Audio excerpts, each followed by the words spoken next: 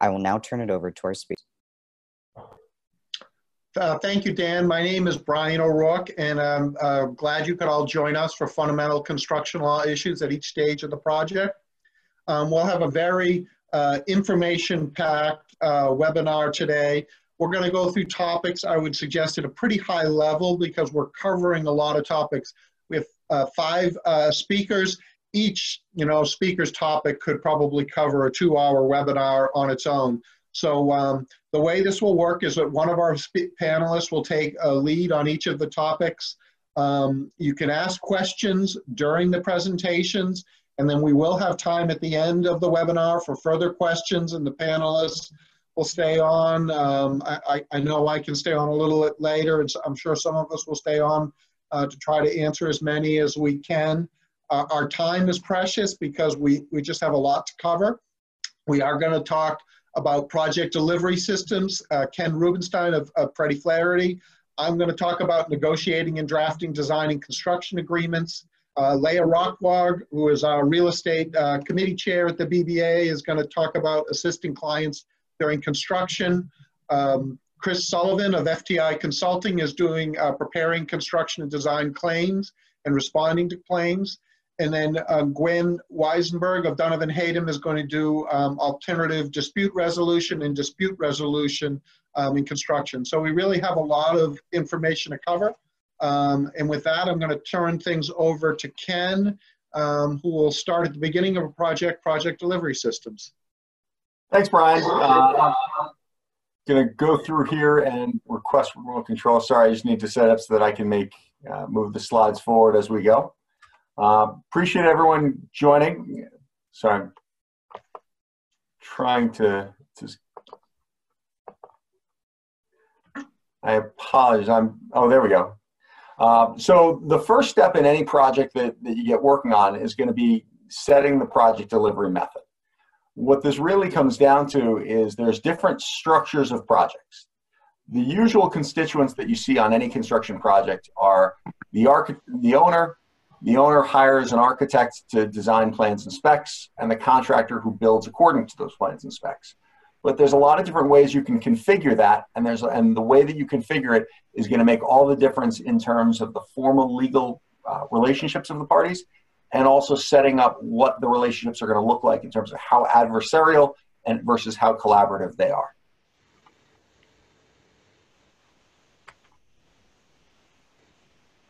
So the first concept that you need to understand, and this is not specific to project delivery methods, but in construction law, the very fundamental concept is something called the Spearman Doctrine.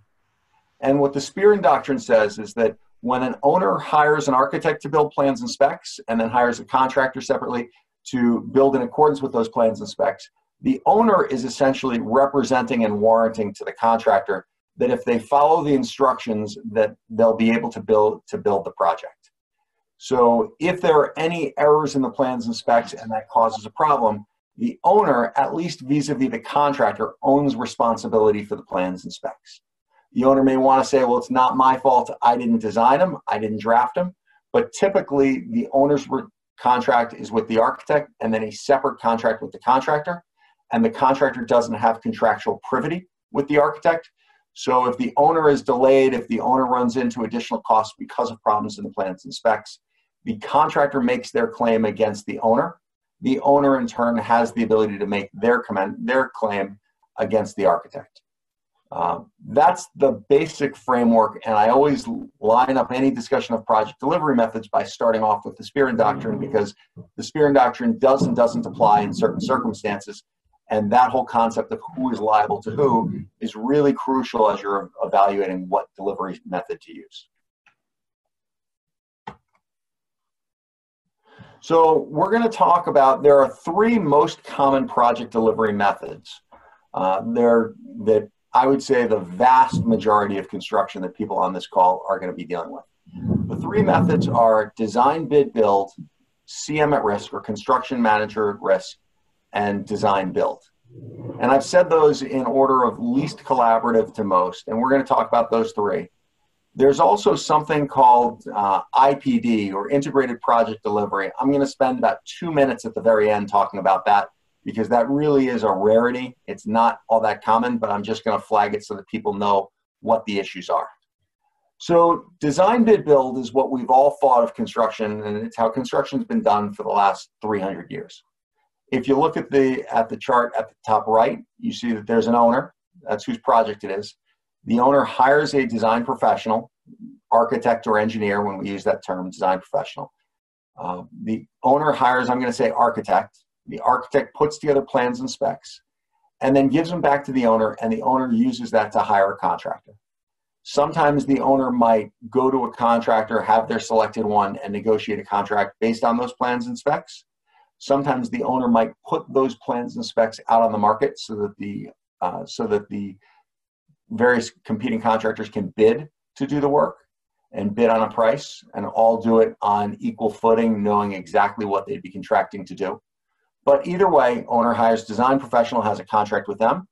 Owner has a separate contract with the prime contractor, and then contractor hires subcontractors directly. So the benefits of this approach is that the owner maintains tight control. They have contractual privity with both the design professional and the contractor, and so they have the right to kind of control. They have the right to see what they're willing to do, what they're not. They have the ability to be the primary point of contact and the primary point of responsibility. And likewise, the design professional and the prime contractor don't answer to each other. So you maintain tighter control.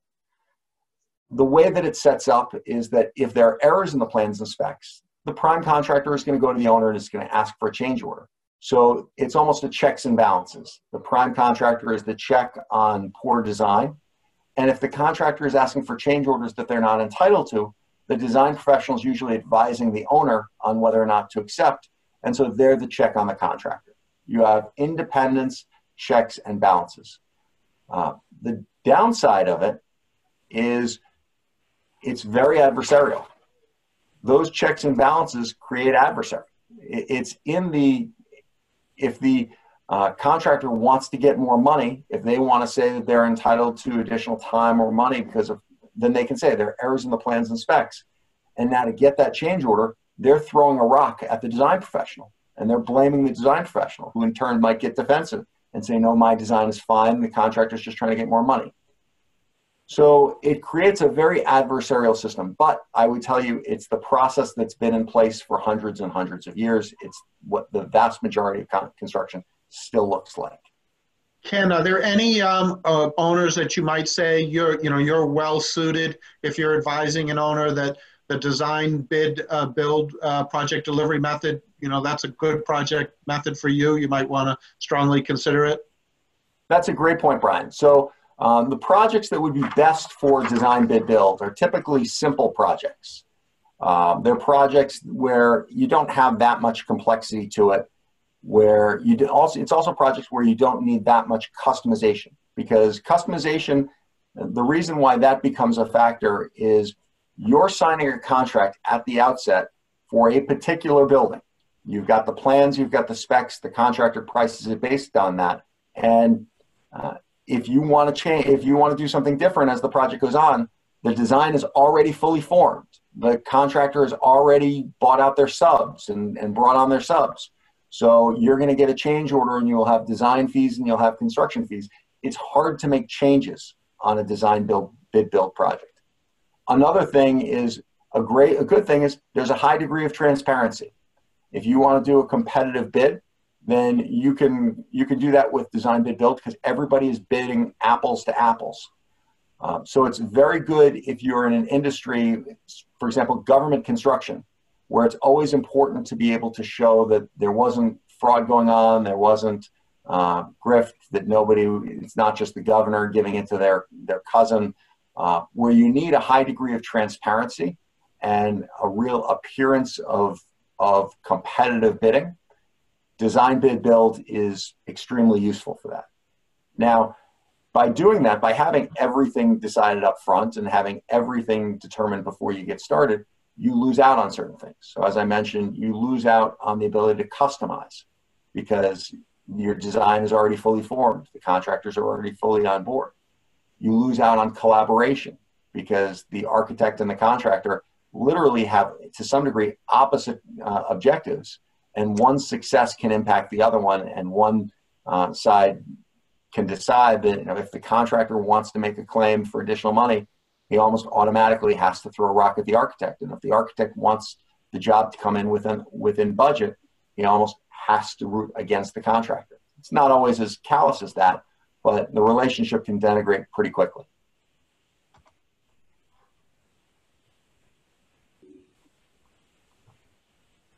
So the next type of construction we're going to talk about is construction management at risk, or CM at risk. CM at risk is a lot more collaborative than design bid build. For CM at risk project, you'll see if you look at the graphic I have in the lower left, it's almost identical to the graphic I had up before with design bid build. You still have an owner. The owner still has a separate contract with the designer and with the contractor, and then the contractor still goes out and hires its own subs. But a crucial difference is, whereas in design bid build, the owner hires the design professional and the plans get finished and completed before the contractor is hired. In CM at risk projects, the owner will hire the design professional and often hire the construction manager at the same time, with the idea that the construction manager is going to help with the planning. They're going to help the design professional. And the reason why they're well suited to do that is, while the design professional has a lot of experience with construction and has a lot of experience in terms of designing and understand how these things are built, they don't have near the amount of data that the construction managers do. With the construction managers are typically construction firms. They're the same people that are contractors in design bid build. But they have tremendous experience because they've been building these. They're the ones who take on these commitments. So they can provide what's called design assist services to the design professional, often giving advice on constructability, things like scheduling, things like procurement of materials, things like sequencing. They can make a more usable design. Now, because you're bringing them on at an earlier stage of the process, you can often get going before the entire design is complete or before you have all of the details. So they can be working while the final details of the design are being worked out. That offers a lot of ability to customize. If the owner gets in and decides that, you know what, we'd like to move the operating room in the hospital from over here to over here, we'd like to have the nursing station be a little bit bigger or be a little bit different, configured in a different way. Often, because the contractor or the construction manager is working and in the project, but hasn't needed to make all of the commitments and hasn't planned everything out because they know that his design is still being completed, they have the flexibility, and that can be done with less additional costs. So you get greater customization. Now, in order to have this flexibility, we have to have what CM at risk projects are typically done is, you don't have a firm fixed price. You have a guaranteed maximum price. The construction manager will provide a GMP, a guaranteed maximum price, and will bill on a cost-plus basis up to that GMP. If the owner makes substantive changes that can be done without any cost impact, then no change order needs to issue, and the construction manager just continues on and does that work.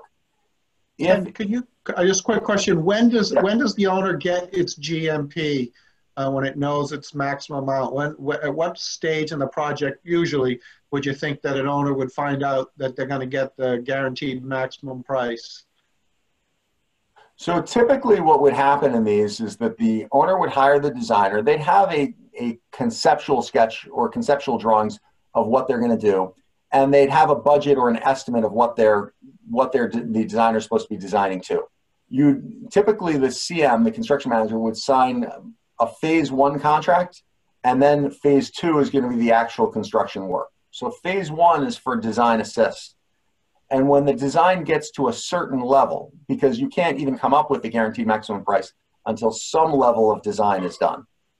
And you know, as you get into construction law, you'll learn there's different levels of documentation. There are conceptual drawings, there are design drawings, there are construction drawings. Usually when you get into the design drawing stage is when you get the GMP gets worked out. And what will happen is the contractor or the construction manager will sign a GMP amendment. which establishes what that GMP is. And often that's also where they have the substantial completion deadline is fixed. And then you're off to the races. Then you essentially have your construction contract.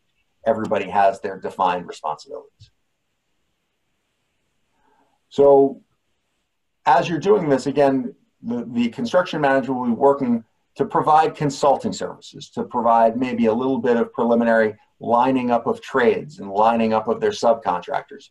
But once we get that to that GMP, now we have a contract. We have, usually it's still not a completed spec, not a completed design. It might be at 75, the design may be 75% complete.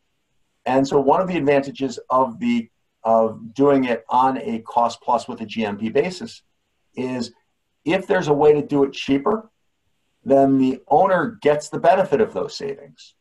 You can negotiate shared savings. I've seen sometimes it's 50-50 or 80-20 in one direction or the other. But the owner knows that if they can find ways of doing cost savings, if they can find value engineering and ways to make this project more efficient, then the owner can save money. Or if they can find ways of doing it more effective, then they have the flexibility within the budget. From a collaboration standpoint, you still have the checks and balances. You still have the construction manager is going to look for a change order if they end up running into errors and omissions in the plans and specs.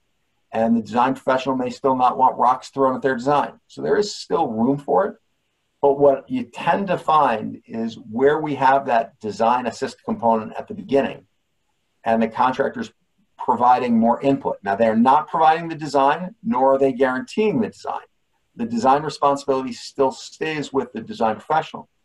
But it's often, you see a lot, it's harder to hate somebody up close.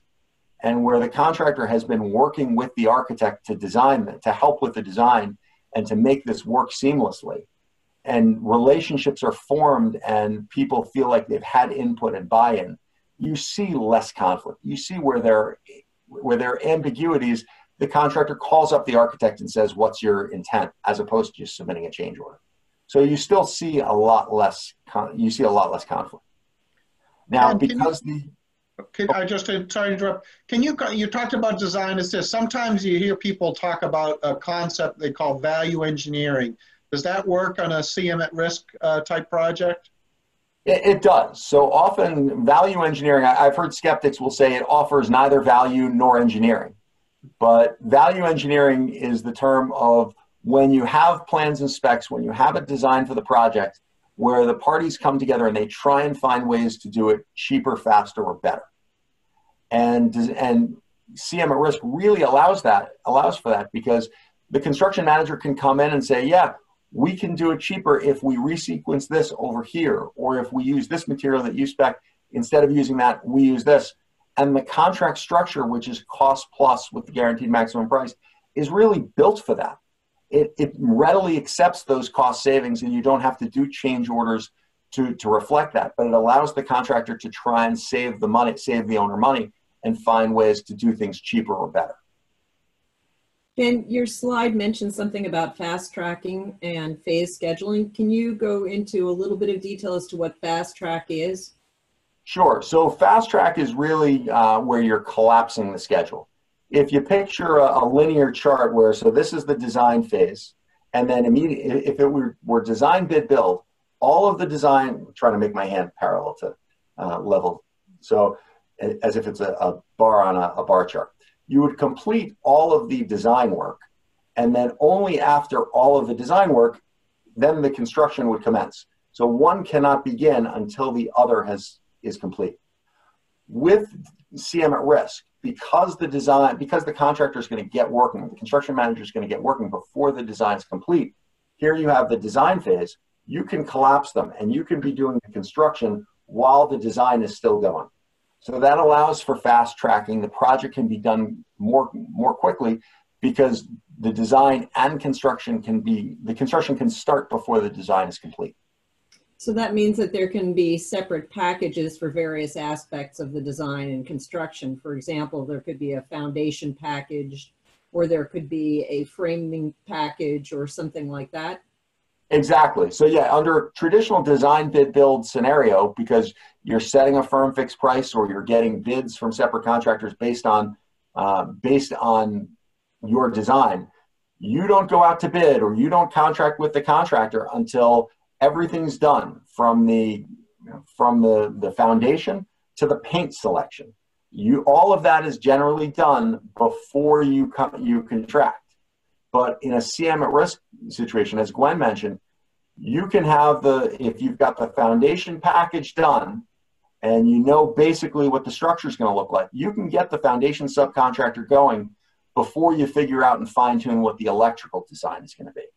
And so that saves you a lot of time. You know, if it takes you another month and a half to finish the design, but you've used that month to build the foundation, you've shaved a month of time off of your total project schedule. Is there a greater risk with respect to design or redesign with respect to fast tracking and packages?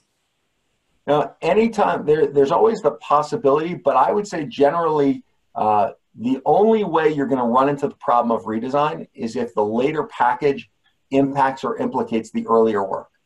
So for example, if you do the foundation package and then when you put together the framing, you realize the building's going to need a slightly different footprint, or you do the framing and then you realize when you're doing the electrical that we're going to need more space. But typically, because you're already at 75% complete or sometimes more, sometimes less, but you're already pretty far along the scale by the time you're putting things out to the subs, you tend not to see it, in my experience, you tend not to see those problems happening all that often. Now, if we were to shift gears and we were to talk about prefabrication, I don't want to go too far off on a tangent, but prefabrication is where you design things with repetitive elements and you make all of them and then you ship them to the site and you put them together like Legos. There, it's great, it can cause great real cost savings, but if there's any mistake, if there's any nonconformity, if there's anything that doesn't fit, then you've got to try and, if you have a mistake in one, you have a mistake in all, and it can just destroy your project. Ken, we have a question from a participant.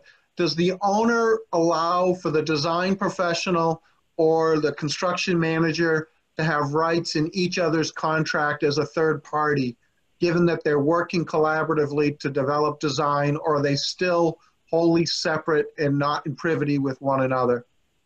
So there's a two-part answer. So generally speaking, they're wholly separate and not in privity with each other, but it does depend on what contract you're using. Gwen, who does a lot of architect engineer work, may get mad at me because I do a lot of contractor work. But one of the things, if you're using the AIA documents, the American Institute of Architects documents, those are the standard form. They're used in, I would say, the majority of commercial projects that you'll run into. They're very favorable to the architect. They're written by the American Institute of Architects, and they're written from that perspective. Now, other people have buy-in and input into what those documents should look like. There's a committee, usually constituents from all areas, including lawyers, put it together. But in the CM contract and in the design bid build contract, they refer to something called the A102, which is the general conditions. And the general conditions allow the architect to enforce the provisions of the construction contract. It does not give the same right to the CM with regard to the architect's contract. I will tell you that when I'm editing a contract for the contractor, that's one of the first clauses I strike because I only have rights against the owner, so the owner is the only one who should have rights against me. I generally feel like the architect shouldn't have rights against me if I don't have it back against them. I think that's good. So the next area I want to talk about, and I'm running low on time, is design bid build. Design bid build is where the owner hires one entity, the design builder, and that design builder is going to be their single point of contact for both design and construction. The benefit of it is that the owner only has to deal with one person. You don't have those situations where a contractor comes in for a change order and says it's due to an error in the plans and specs, and the architect says, no, it's the contractors should have known, or they could reasonably infer the plans and specs are fine, and the owner is left with this, and the owner who had hired these two professionals to help guide them through the project doesn't know which one to trust. Owners hate that. That's a major risk that owners try to avoid. With design build, you avoid that because the contractor's not going to say it was the designer's fault because the contractor is responsible for the design. Likewise, the designer is not going to say that the contractor is trying to take advantage of you because they're the same entity. What owners need to be aware of is the fact that the contractor and the architect are the same entity means you don't have those checks and balances. So instead of the contractor and the architect going like this, they go like this. And there's a risk that the contractor the design builder will run roughshod over the owner. To do a design build project, the owner hires some professional, whether it's an architect or the design builder, or usually often an outside consultant, to put together what are called basis of design documents. And the basis of design will give very specific, very easily identifiable requirements. If it's a hotel, it would be there are 642 hotel rooms. Each of the rooms should have this configuration. Each of the rooms should have this level of finish. It should be these fixtures, but it won't define how the electrical is put together. It won't define how the plumbing is set up. It will give the requisites and the requirements, and then it's up to the design builder to figure out how to do it. You typically use, I mentioned with design bid build, you'd use it for government buildings, you'd use it for simple projects. CM at risk, you'd use for projects that require a lot of customization, a lot of specificity where the owner, a hospital would be one, things where the owner is going to want high-end residential, things where the owner needs a lot of customization and needs their contractor working collaboratively with the architect. Design build can be really fast because the designer and the builder are in the same entity and they don't need 75% complete drawings. They know what's coming, generally speaking, down the pike because they're going to be the ones putting it together. And so you can as soon as you finish the excavation and the foundation design, you get that out and that's on the street and you can start that work even before you have the frame design. It can be much faster. You can have much more overlap. But as the owner, you're only getting whatever is in your basis of design. So if you don't have it, you should assume you're not getting it. And the best example of that I heard is there was a women's prison built and the state put the job out on a design build basis to a very well-known contractor that I think some people on this call represent. The contractor did it on a design build basis, and when they walked through with the state said, "This is beautiful. This is great." They're walking through the hallway. It's lovely. Then they get to the stairway, and the stairway has exposed cinder block. And they get to the second floor hallway, and the second floor hallway has exposed cinder block. And they say, "Well, what's going on here? In the offices, it was beautiful, but now we move to this section, and it's sparse. It looks terrible." And the design builder said, "It wasn't in the basis of design. It was not in our requirements, so we didn't carry that money in the bid. And if we had carried that money, we wouldn't have been the low bidder. But it wasn't a requirement, so we didn't carry it. Nobody else likely carried it. So you don't get it. If it's not expressly spelled out, you're not going to get it." So the types of projects you use design build on are ones where you can have easily identifiable acceptance criteria. Prisons are a good one. Hotels, because they're just replicable blocks. Dormitories, you'd use it. You would not use it for a museum. Museum, you want very customized, very specialized. For that, you'd use CM at risk. You don't use it for highly complex projects, but if you need to save time, design build is often the fastest delivery method you can find. So with respect to the design perspective, we see a tremendous amount of design build, particularly in infrastructure projects, bridges, roadways, tunnels, that type of project. There are some benefits to the owners as well. Once you have identified design build as your delivery method, the design builder, which in our experience is generally the contractor, not the designer, the contractor then has to provide a GMP to the owner, and the owner locks in that GMP. So any costs beyond the GMP are the responsibility of the design builder. And as I said, in our experience, that's going to be the contractor who then retains a designer. The designer pre-bid presents a design that's usually somewhere between 20 and 30% of a design. And that's what is contained within the bid. There's an anticipation by all parties, at least on the design build side, that there's going to be significant design development as the project progresses. So again, from the design professional side, I would say at this point, probably 60% of my claims are design build delivery method claims. And the majority of those claims against the designers are quantity claims that reference or pertain to the initial design pre-bid. So the problem with that is because there is a GMP, the design builder can't go up with its claims and allege betterment or additional costs because there's a basis of design and a GMP based on that, as Ken mentioned. The only place that the design builder can go with its claims is down to the design professionals for cost overruns and delays. And the allegations that we see most readily are those that we underestimated the design and the quantities associated with the design pre-bid. So it's a particular issue for designers with respect to a design build delivery method. The design build is very hard to do in a competitive bidding scenario because typically in competitive bidding, you like to have more of the construction or more of the design done so that everybody can be doing apples to apples. But if you're doing a design build, you need to do, if you're a bidder, you need to do some of the design in order to get to a level where you can start bidding a competitive price. And then you lose some of the efficiency and you have the problem that the contractor relied on the design that the designer did who wasn't expecting to put together a full and complete design. So in competitive bid design build, it's happening more and more. It's becoming more and more common, and it's a real, a lot of people don't know how to do it correctly, and I think the industry is still figuring it out.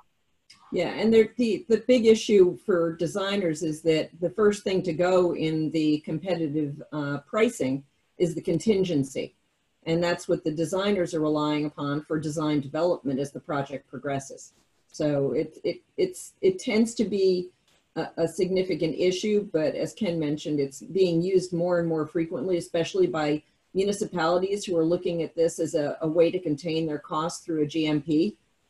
So we're seeing a lot of it, but it is a problem for design professionals. So I have already gone over my time, so I'm going to skip over the last slide, which is integrated project delivery, just to say it's a rarely used system. The owner, contractor, and designer all sign one contract where they agree that if it comes in overbid, owner still pays costs, but if it comes in late or overbid, the design professional and the contractor usually put their profit at risk. It's used in less than 5%, probably less than 1% of the construction that's going on in Massachusetts. So know that it's out there, know that it's not common. It's typically used in hospital projects, but I'm going to skip over it because, again, I've already gone over my time.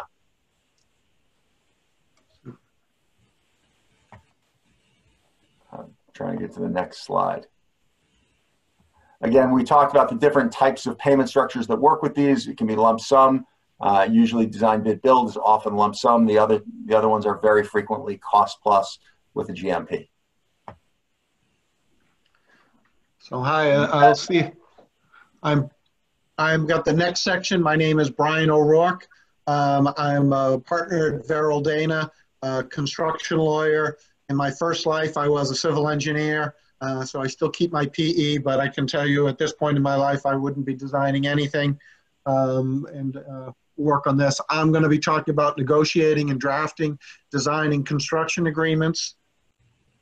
And I'm going to start out with, advice. This is a fundamentals class. My recommendation is start out with a standard form agreement in both design and construction.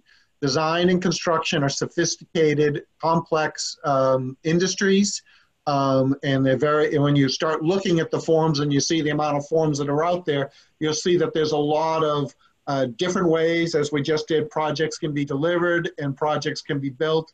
Starting from scratch is not the way somebody, particularly who's taking a fundamentals class, I would recommend. There are standard forms. The most common ones that I know out there are the AIA, which I'm going to talk a lot about today, EJCDC, the consensus docs, which come from a different organization from AIA, and Ken kind of talked about a little bit the history. The backers, the primary industry backer behind the consensus doc would be the AGC and the Associated General Contractors. And then FIDIC, which is an international organization. I've got a slide on that. And you are going to see, as you practice in construction law, institutional owner agreements from both public and private entities. And that's their own on-the-shelf agreements. And they're usually developed over a period of time in years. And some larger contractors might have their own institutional construction or subcontract agreements as well, and we're going to talk briefly about them. But again, there's a lot to cover here. I'm going to try to do it from a high level, but if you take anything from the presentation is that you don't draft your own, starting from scratch construction agreement. The industry form agreements are there. Look at them. AIA is the American Institute of Architects. It's very common in the US, particularly for building projects. They'll give statistics about the amount that they use. They still are the largest form construction agreement out there, despite the competition is coming up from some other areas. They've been around since 1888, so you've got whatever 130 plus years of history on these agreements. There's actually in Westlaw a case citator that you can look at how certain provisions have been interpreted by different courts around there. So you have a sense of predictability of these contract forms with this standard language. Form agreements are regularly renewed. AIA has over 200 former agreements. The software is a little controversial on AIA. It's come through, I think it's improving. It's now, when you're going to use an AIA software system, it's on the cloud. And it does come into Microsoft Word. And I do, and I think everybody in this call who negotiates and drafts contracts, and we all do, will edit those contracts in a Word version and then import them back onto the AIA cloud where they get produced. The next tab, general conditions. General conditions are a part of somewhat unique, I think at least they're very common in construction and design agreements. And general conditions are, what are the general conditions of a contract? They're the backbone document. Construction contracts from many agencies do split the form agreement and the so-called general agreement. That what's in the general agreement, oftentimes the role of the parties, conditions with respect to time, price, payments, changes, suspension and termination, the claims and disputes.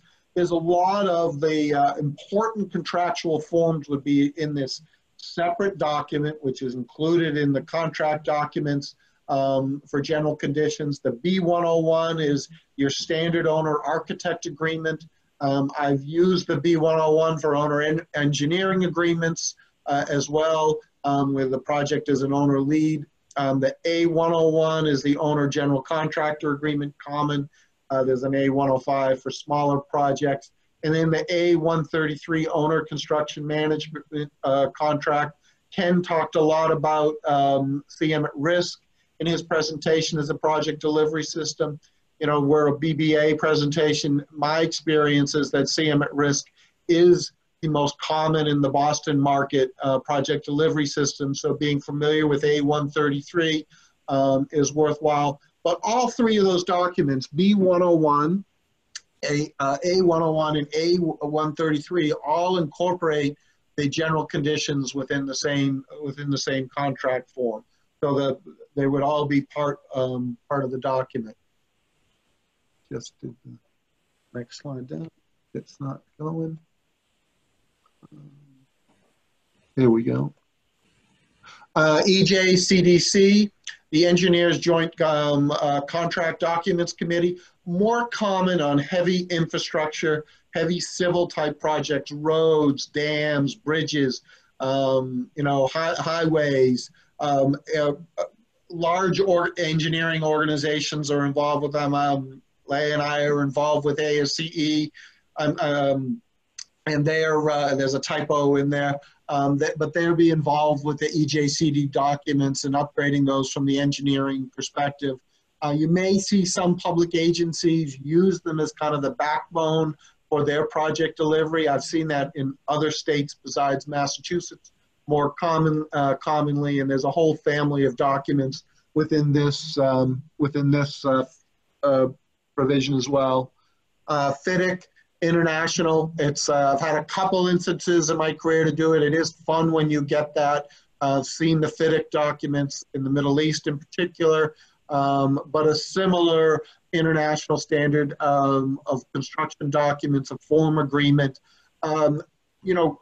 Recognizing a recommended use a form agreement as a basis point, but also kind of consider what is your project. Are you building something in the Middle East? Maybe the parties in that area are going to be more familiar with FIDIC. Are you building the AIA? Are you doing a heavy project? Maybe we should be looking at the engineers joint conference. But so organizations, and then the next one which I'll touch. Did I skip over consensus docs? It's worth, sorry, I skipped that slide. Consensus docs, this is one you may want to consider about who you represent. If you're on the contractor side, most parties, and you're doing a contractor owner agreement, the provisions in the consensus doc would generally be seen to be slightly more favorable to the contractor, with maybe more of a understanding of the contractor's risks. With the AIA, AGC kind of, they had their own family of documents, but frankly, it wasn't used very much, and the AIA existed kind of as the sole player in the field. I don't know, maybe 15 years ago, I might be dating myself, but in that time frame, the consensus docs came into existence. There is a large amount of organizations that back the consensus docs, but the lead and difference would be from the contractor side. So, again, recognizing who you represent in a negotiation, consensus docs may be deemed to be more cognizant of contractor issues than the AIA. It has a large family of documents. You could run a whole seminar on comparing AIA and consensus docs, but again, many lawyers are involved with those. The rules of thumb are if you're on an owner side and you're seeing a consensus doc, maybe look at the AIA and see what the AIA is saying about it and why, and is that important to your client about what would be different and why the difference is in the consensus doc, and to think about them. Again, FIDIC I covered. Institutional projects, many large owners have their own design and construction form agreements. Expect these to be friendly to the party who drafted the agreement and the form agreement. Is there any room for negotiation on a form agreement? Public projects, many of you know if you do public work, you're not going to have room for negotiation on that form agreement, and the chances are it's going to be not favorable to your client, the contractor, and if you're a designer, not favorable to your client, the designer. I did work as a design consultant. And I know that Gwen represents the firm that I worked for many, many years ago, and I know they would sign agreements for public agencies. I remember talking to my boss and saying, listen, we would never sign this with a private party, but the public agency does not have a history of bringing claims against us, and frankly, we don't have room to negotiate on it, and it's what we get from a public entity.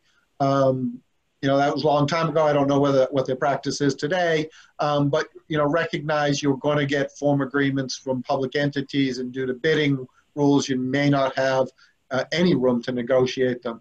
How specific is the form agreement? I do have large owner clients that are big corporations that come into Massachusetts, and their form agreement may not agree with Massachusetts law.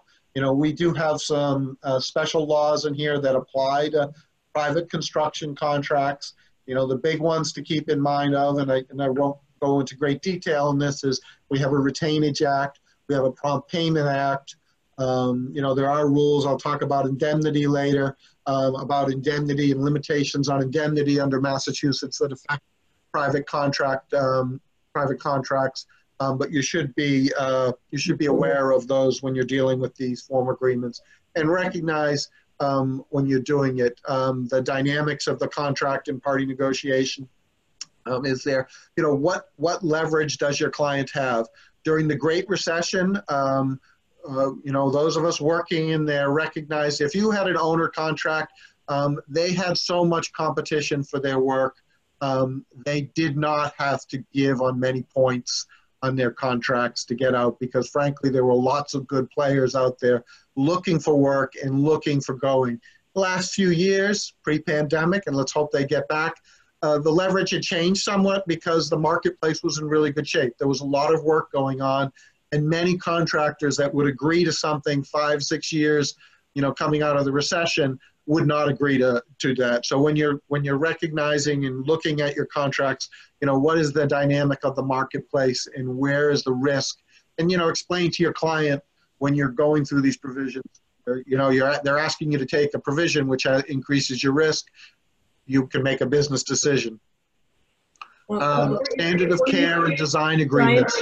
Yep. Before you skip on down, there's another category of contracts that we're seeing very frequently, and I do a lot of contract reviews. Sure. We're seeing a lot of proprietary contracts that are not form contracts, and they're not AIA or consensus or EJCDC. We're seeing a lot of companies, a lot of owners creating their own forms. So that's just another category that the audience may end up coming across as they're starting their practices. Sure, and I call those institutional agreements, and that's probably, I maybe should have been a little bit more clear. And I call them institutional projects. Really, those are institutional agreements. And like you, Gwen, where I find those come up, particularly larger owner entities that do a lot of work and that are building all around the world. And one of the things I note when I have those clients is that they have provisions that don't always agree with Massachusetts law. And it's sometimes educating your client, if you're the owner side or being opposite them, you really need to, say, that's great that this is the company policy to do this. And like you said, they're very favorable to the owner usually. And if we have that leverage, great, from the owner side. But if they don't comply with Mass law and, Massachusetts lien law, Massachusetts, Tainage Act, prompt pay, I recommend my clients update them. And so, but I agree with you. Those are there. And I find bigger organizations have those. Yeah. At least, yeah. One of the other things that we're seeing a lot from the design professional side is the contracts that my clients are getting are contractor contracts. So they're not geared at all to design professionals. And so when I'm reviewing and editing these contracts, in large part, I'm rewriting them to some extent so that they actually apply to standard of care and other aspects of a construction project that would apply to a designer as opposed to a contractor. And that feeds right into the next slide, which is standard of care in design contracts. What is standard of care? And there is a fundamental difference between a design contract and a construction contract, and that a construction contract, a contractor is warranting its finished product, whereas a design contract, you're buying professional services. Designers, like lawyers, provide professional services. And a standard of care provision, the first slide I put in considering your designer contracts is important. In Massachusetts, if you have a design contract and it doesn't have the standard of care, under the Klein v. Catalano case, the standard of care is implied, and it's the ordinary standard of care of design professionals in the same or similar circumstances. Standard of care to me is important, representing owners sometimes, in that Ken mentioned the example of a hospital. If I'm hiring a designer to provide a design to a hospital, if you're the owner side, you want to get the most favorable to yourself. But I used to, and I don't anymore, and I'll explain why, I would say things like, I want a designer who is a specialist in hospital design. And the reason being is that, you know, the design field is just diverse, just like lawyers, and you don't want to hire somebody who is not experienced in your particular area. But there can be issues about saying, I want a specialist. And I've had pushback from designer represented counsel that will void my insurance. You know, some things I may consider now is that I think a designer having substantial experience in this project area, I've been told will not is not there. So I am going to I'm pointing out I'm kind of going on slide. I'm going to kind of speed things up because I have a number of slides left. So what should be in it? What should be the scope of work in a design agreement? A design agreement should include, this is an area where I think both parties benefit from detail. The designer, owner wants to know what it's getting paid for. The designer wants to know what its scope is. So here's one where including a lot of detail in a scope agreement kind of benefits both people. Schedule. What does each party ask for and why? Time of the essence provisions in a design contract. I have owner clients that insist on them, and Gwen pointed out that designers don't like to give a warranty or can't give a warranty in a construction contract. I think you can, you know, what does time of the essence mean in construction? It basically means timely performance is a material provision of your contract. Very important in construction. Many owners want them in design as well. I would take the position from the owner's side that, you know, when you deliver your professional services doesn't change you into a warranty. It's just giving a time frame, and that the skill and warranties are still geared to the time. But I have gotten pushback that time of the essence is a warranty type provision and not acceptable in a designer agreement. Yeah, just real quickly to that point, what I do in contracts when I see a time of the essence provision is I'll strike that and I'll put in something to the effect that the designer will perform as expeditiously as is consistent with the professional skill and care and orderly progress of the work. Yeah, I've got that pushback, and it goes to owners. Some owners I've worked with, and it goes to the business decision of clients. I have one owner in particular that doesn't agree to that, and the designers, and his owner is a huge provider of services, and the designers simply, they make the business decision on the risk on that. But I agree, that is a very common negotiation issue. Insurance should be included. It's in the AIA. I think design professional insurance right now is required. Limitations of liability. How much you're going to limit liability? Many designers only want to limit their liability to their fee or to you know, the fee on this project, that they can't go beyond what the costs on. You know, if you do have insurance, sometimes I will try to do the limits of your insurance plus your fee. You know, those are negotiation bits, but you should assume that most savvy designers now are looking to limit their liability on their projects. Their fees don't often rise to the amount of damages, particularly Gwen mentioned in that design build realm. Some of those, I've seen some of those claims in those design build projects that way exceed. The idea of consequential damages, I'm going to come back to in a little more depth in contract, but the idea of a designer agreeing to consequential damages is very problematic. And the AIA waives consequential damages of both parties in the agreement. What are the roles of the parties in different stages of the project? And what is a basic service and what's an additional service? Basic services, what are you going to do your work for on the flat fee? An additional service is, oh, you've asked me to do this extra work. I'll do this extra work, but I want to get paid more.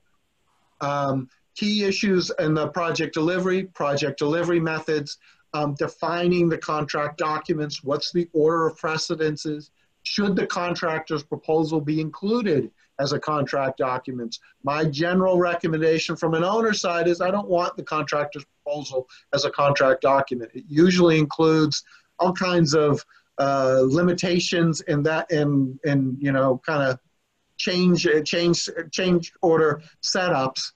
So what I generally try to do is say, well, if you want that, let's put it into the contract body itself and make sure my client is educated about what the risks of putting those and including a contractor's proposal in the contract documents is. You should include a date of commencement, a date of substantial completion. Note on larger projects in Massachusetts, substantial completion is defined by statute. Substantial completion is ordinarily the date when the project can be used for its intended purpose. And you can have partial substantial completion of portions of the project.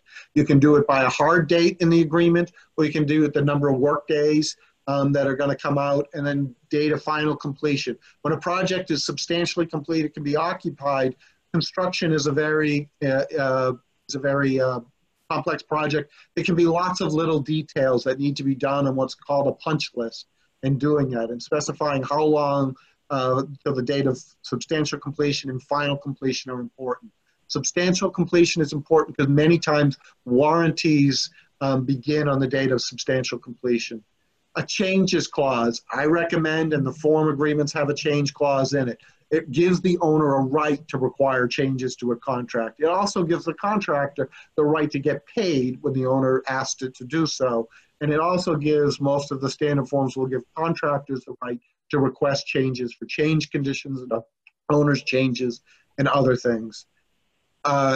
Damages, again, are you going to have a limitation of damages in your provision? And consequential damages, I mentioned it briefly in the designer. The idea of consequential damages, the American Institute of Architects and Consensus Doc both include a mutual waiver of consequential damages. And an easy way to explain it is where it arose from a case. There was a case in the 80s involving a casino in New Jersey. Perini happened to be the construction manager on it. It had a construction management fee on the order of $250,000, I believe, small dollars in that order. The project actually opened on time, but it didn't have an ornamental waterfall that one of those fancy casinos would have. The casino claimed that lack of finish cost it a lot of business, that gamblers didn't come in to a half-finished facility and they lost $15 million. And that wasn't, $15 million to finish the project. That was $15 million in lost revenue due to gamblers not coming to the casino, a consequential damage. And that case went forward, and the contractor actually was held liable for the $15 million in that. And most of the industry recognized the risk reward wasn't there. And so now most standard forms include a waiver of so-called consequential damages. Liquidated damages, again, trying to move quickly. Time of performance. If you perform late, it will have a daily cost in doing liquidated damages. And under Massachusetts law, liquidated damages cannot be a penalty. So if you're advising an owner in coming up with liquidated damages, it has to be a reasonably foreseeable cost of what you expect your damages to be. It may not always be easy to calculate, and you might look for guidance, but you don't want a penalty clause because it won't be enforceable under Massachusetts law. Time of the essence, I mentioned that earlier. It means that a failure to timely perform is a material breach of the contract. And the common law is different than that. Most standard form agreements now recognize that time of the essence is a standard construction agreement. Type of time delays, you could have owner-caused delays, you could have contractor-caused delays, and you can have delays arising from unforeseen conditions or storms or third things, and how those are compensated. Usually you can count on all the above, except for contractor-caused delays, giving a time extension. Contractor delays cause delays, contractors responsible for bringing up the time and for the cost. The others, often you'll see when I look at no damage for delay provisions. Important thing to remember in Massachusetts law is they're generally enforceable, a lot of risk for contractors. If you're representing a contractor or subcontractor, you're being asked to sign a no damage for delay provision. Be wary of the risk. There's a lot of risk in no damage for delay provisions. They're really not a fair provision, but they do exist. They are enforceable in Massachusetts. unless very few cases with exceptions to that. Progress payments will be spelled out how frequently the contractor is going to get paid. There's a statute in Massachusetts that also has a time period. More than $3 million, your contract is going to be subject to it. Indemnity provisions important. Recognize indemnity as, a risk sharing. If something occurs, I will pay the damage. Most common in construction, and I think a reasonable provision, is to ask a contractor to indemnify the owner for damages caused by personal injury and property damage due to the contractor's negligence. Contractors are responsible for site safety, so that provision is important. A negotiation point that Ken mentioned he'll always take out is that the standard AIA says you're also going to indemnify the architect and engineers for that provision. That many contractors don't like to agree to indemnify. They don't have you as a party. The standard AIA includes architects and engineers as parties to be indemnified. Retainage, you're going to hold back a little bit of each payment from the contractor to ensure completion. In Massachusetts, you can't be more than 5% under the Mass Retainage Act. The contractor's right to stop work, going quickly. If you don't get paid, you get the right to stop work. Termination for convenience and termination for cause. Cause is you're breaching the contract. Convenience is the circumstances have changed and the project's not going to be complete. Subcontractor supply agreements, the same general references. And then, just look to your standard agreements and recognize what your clients need on your surrounding circumstances. And thank you. Leah Rockwarg is going to take over the next section. Sorry that I went a little over.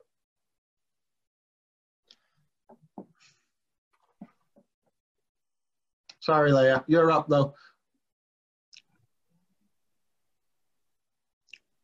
All right, I'm in. So thanks everybody for your patience. Can everyone hear me okay? So wanted to talk to folks today a little bit about what types of issues might arise during construction and how you can assist your clients during construction. And we are going to very rapidly, because we're of limited time today, going to talk about reviewing claims issues, documenting claims issues, preparing claims, and retaining experts. And I think one of the things I'd like to do is provide you with a couple of hypotheticals that I think will help you get a grasp of some of the issues and provisions that we're talking about in my slides that are about to be presented to you. You will all be provided with copies of the presentations, and that way you won't have to worry about reading quickly because there's a lot of small text. But some of the things we're going to talk about in the context of claims and disputes are: what is the definition of a claim, time limits, notice, continuing contract performance, and all of the other things that are enumerated in this slide for you today. We're going to have a brief discussion of each of them, hopefully time permitting. So again, what I'm going to do for the purposes of my discussion is refer to the document that Brian and Ken have both referred to and Gwen has alluded to. And I suspect that Chris may also allude to it, and that is the American Institute of Architects A201 2017 edition, which is the general conditions of the contract for construction. And that particular provision discusses the definition of claims. And so what is a claim? A claim goes beyond what you might otherwise believe. And again, as to any contract that you have, that is the very first thing that you ought to be doing. Review the contract. If your client contacts you and says that they have an issue on a construction project, you need to see the contract or the contracts in question. A claim is a demand or assertion by one of the parties seeking as a matter of right payment of money, a change in the contract time, meaning the schedule for performance of the work, or other relief with respect to the terms of the contract. And as you can see, I've highlighted the last sentence here, which provides that section 15.1.1 does not require the owner to file a claim in order to impose liquidated damages in accordance with the contract documents. One thing to be aware of is anytime you see a term capitalized in the AIA, that is a defined term. So you should be looking at the definition section and reviewing what that defined term is. So for example, contract documents you can see is capital C, capital D, do that. One of the things I'm going to do is limit my discussion today, number one, because of time and otherwise because of the substance of the program, to issues that might arise regarding claims during construction and how you can assist your clients. There are other times, either pre-construction or post-construction, that issues may arise, and I'm not trying to suggest in any way, shape, or form that those are any less important than the ones that we're going to discuss today. And again, we have a limited time, so we're going to do a very high-level discussion, as Brian mentioned early on. Be aware, and let's actually, let's talk about a hypothetical. So for the first hypothetical, what I'd like to do is give you a fact scenario, and again, very brief. There is absolutely any relationship or any similarity, I should say, to any real persons, projects, or other entities or individuals is strictly coincidental. Assume for the sake of our discussion today that your client emails you and attaches a copy of a letter. Your client is an owner of a property or a project, and they received a letter from the contractor. The letter from the contractor basically says, we have encountered during the course of our site work an underground obstruction. The underground obstruction consists of utilities and pipes and possibly electrical connections. We don't know if they're live, but we ran into them and they're going to impact our work. And you have to start asking questions. What does the letter say? What does the contract say? The contractor may very well include in that same letter, it's going to impact our schedule, or it may impact our schedule. It may impact the amount of money it costs us to perform the work.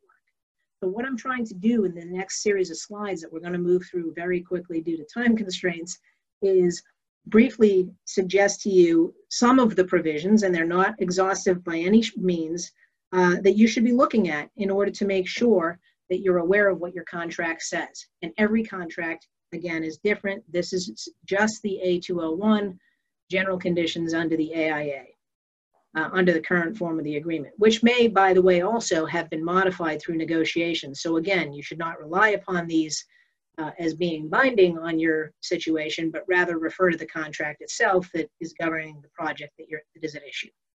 So there are certain time limits on claims. There may be a waiver of certain causes of action by virtue of the fact that you didn't timely comply with the requirements for the notice of claim. The notice of claim provision that you see before you is from section 15.1.3 of the AIA A201. And a claim, so for example, what this provision covers, there's 15.131 and 15.132, you can see that.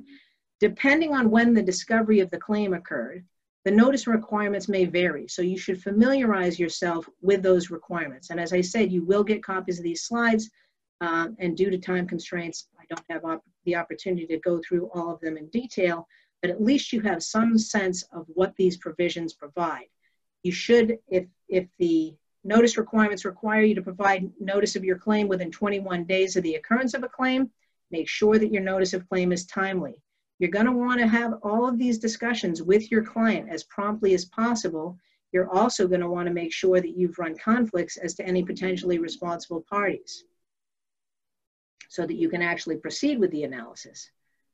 The AIA standard form requires that the contractor, pending resolution of any claim or final resolution of any claim, that they are required to continue with their work under the contract. And the owner, at the same time, is required to continue making payments in accordance with the contract documents. That's not to say that the owner absolutely has to continue making all payments. You need to evaluate what the payment provisions say and what amounts the contractor is entitled to. There may be grounds for withholding some or a portion of any payment application request. With regard to the making of a claim, this section 15.1.42 provides that while that continuing contract performance is required, there may very well be an initial decision maker, and we'll talk about who that is. You can see, again, it's a defined term, who provides or makes a recommendation as to the adjustment based on the claim for the contract sum and the contract time. Again, both are defined terms. That initial decision maker may or may not be the architect on the project. You need to familiarize yourself with what the contract says. Assuming you're using the AIA, oftentimes and increasingly, I'm seeing that the owners and even the contractors for that matter, prefer to have someone other than the architect be the initial decision maker on the claim. So what is the contractor asking for? You remember the brief hypothetical of facts that we talked about. The contractor runs into the underground obstructions. Are they looking for additional money? Are they looking for additional time? If they are, you need to make sure that you review the contract to see what requirements the contractor must comply with in order to establish a claim for additional costs. So as you can see, there's any number of other sections within the general conditions that the contractor has to comply with. That being said, there may be exceptions. For example, prior notice is not required for claims relating to an emergency endangering life or property arising under a particular provision of the contract. So again, familiarize yourself. You probably never thought after law school and your contracts course that you would need to depend so heavily on those skills. But I will assure you that as a construction lawyer, that is the one thing that you can absolutely assure yourself: you will be reviewing contracts, whether it's drafting them or litigating them. Claims for additional time, you have to make sure that you comply with the time requirements of the contract. If the contractor wants to make a claim for an increase in the contract time, both Brian and Ken have talked about delays and also changes to the contract and increases in the contract time. You've got to comply with the strict requirements of the contract, and those in Massachusetts have been enforced and upheld. If there's a weather component to your claim, make sure that that is adequately documented if you're the contractor. Then again, if you're the owner, you're going to want to make sure, has the contractor actually satisfied all of the requirements for compliance with the notice and claim provisions of the contract? Oop, I went a little too far. Need to go back. Sorry about that, folks. So Brian and Ken talked a little, I think it was Ken as well, but at least Brian spoke a bit about waiver of claims for consequential damages. And so I won't bother to read all of the details of this particular provision, but as Brian pointed out, the standard form of the AIA A201 includes a waiver of claims for consequential damages, and there is a different yet similar provision contained, as Brian mentioned, in the consensus docs. You need to make sure that you familiarize yourself with the contents of this provision if you're negotiating a contract on behalf of the owner or the contractor.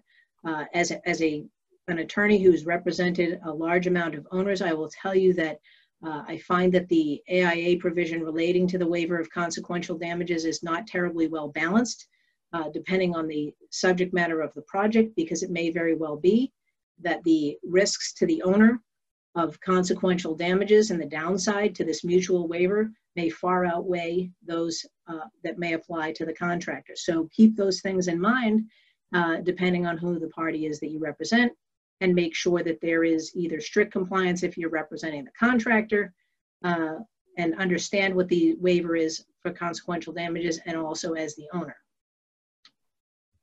We talked a little bit about the initial decision maker. I'm not going to read through all of these provisions because, as you can see there, I have 3 slides that cover it, but this will give you a sense for those of you who don't have access to the AIA software of what the responsibilities of an initial decision maker in the event of a claim actually has to do. There are time requirements, there are substantive requirements.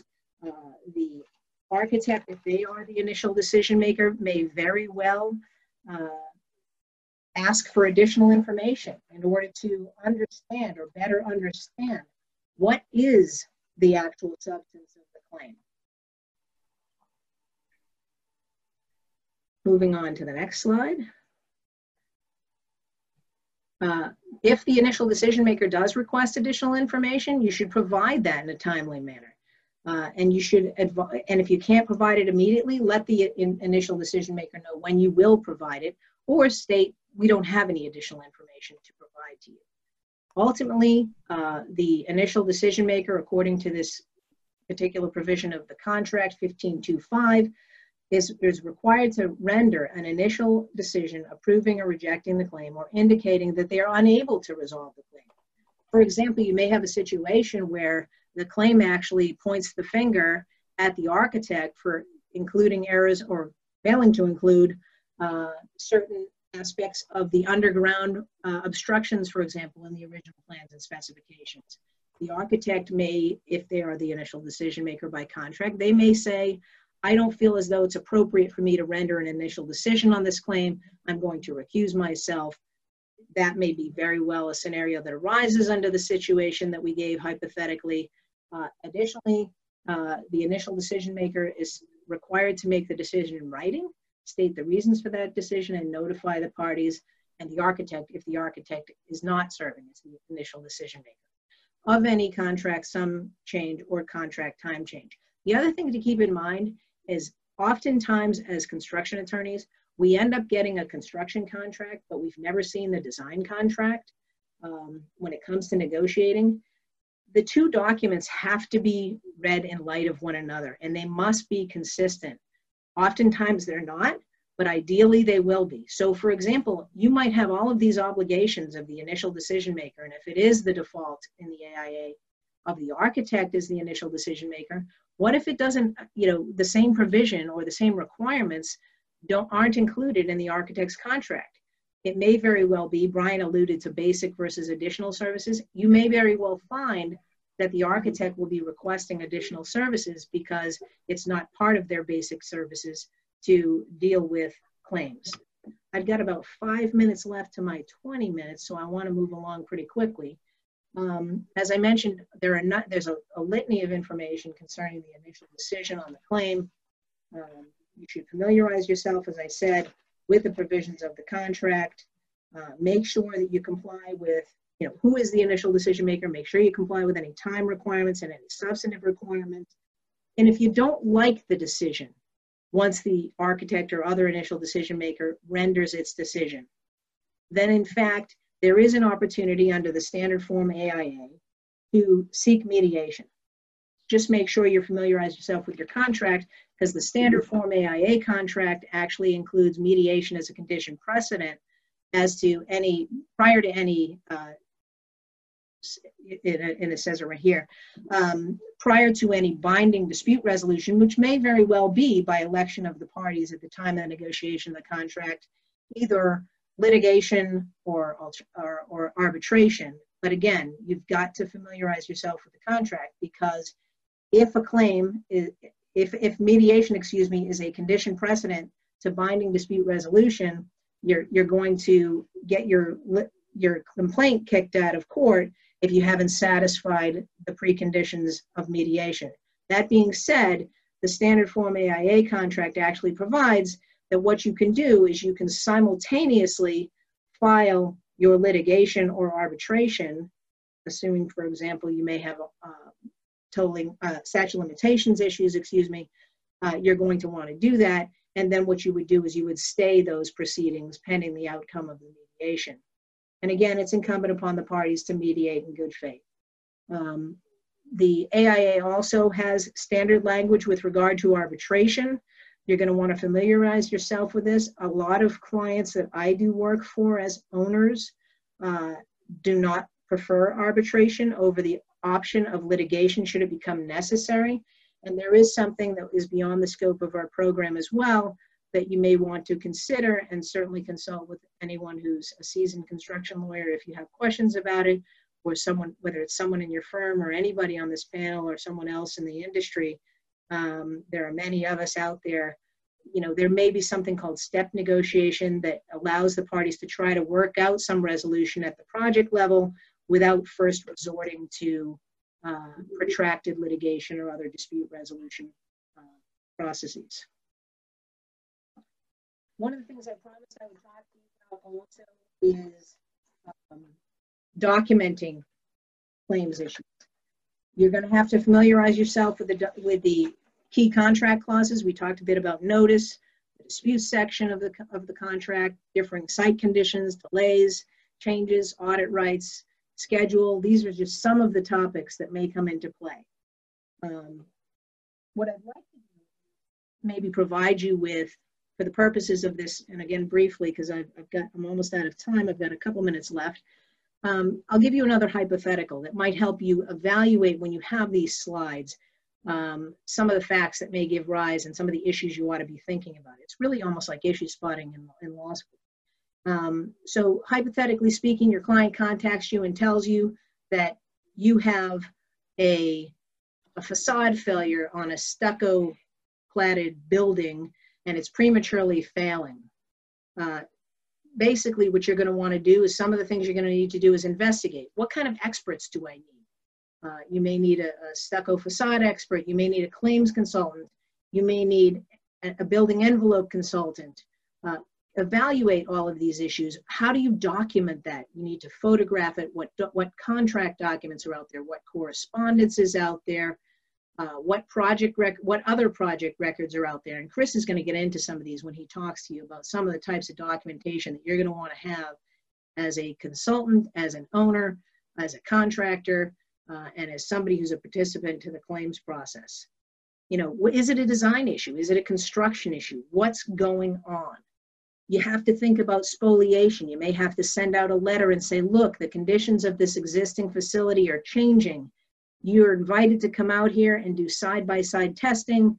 I want you to know that once we remove the stucco facade, if it's, you know, creating a danger to persons or property, that the conditions are not going to be the same.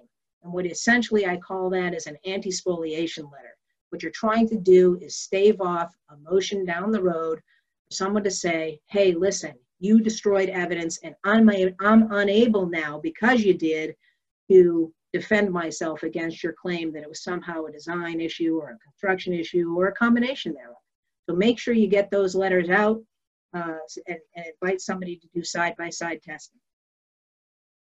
Ask who, where, what, when, how, why, all of these things. You've got to evaluate what these issues are. Documenting is critical, and Chris is going to go into this, so I'm not going to belabor the point.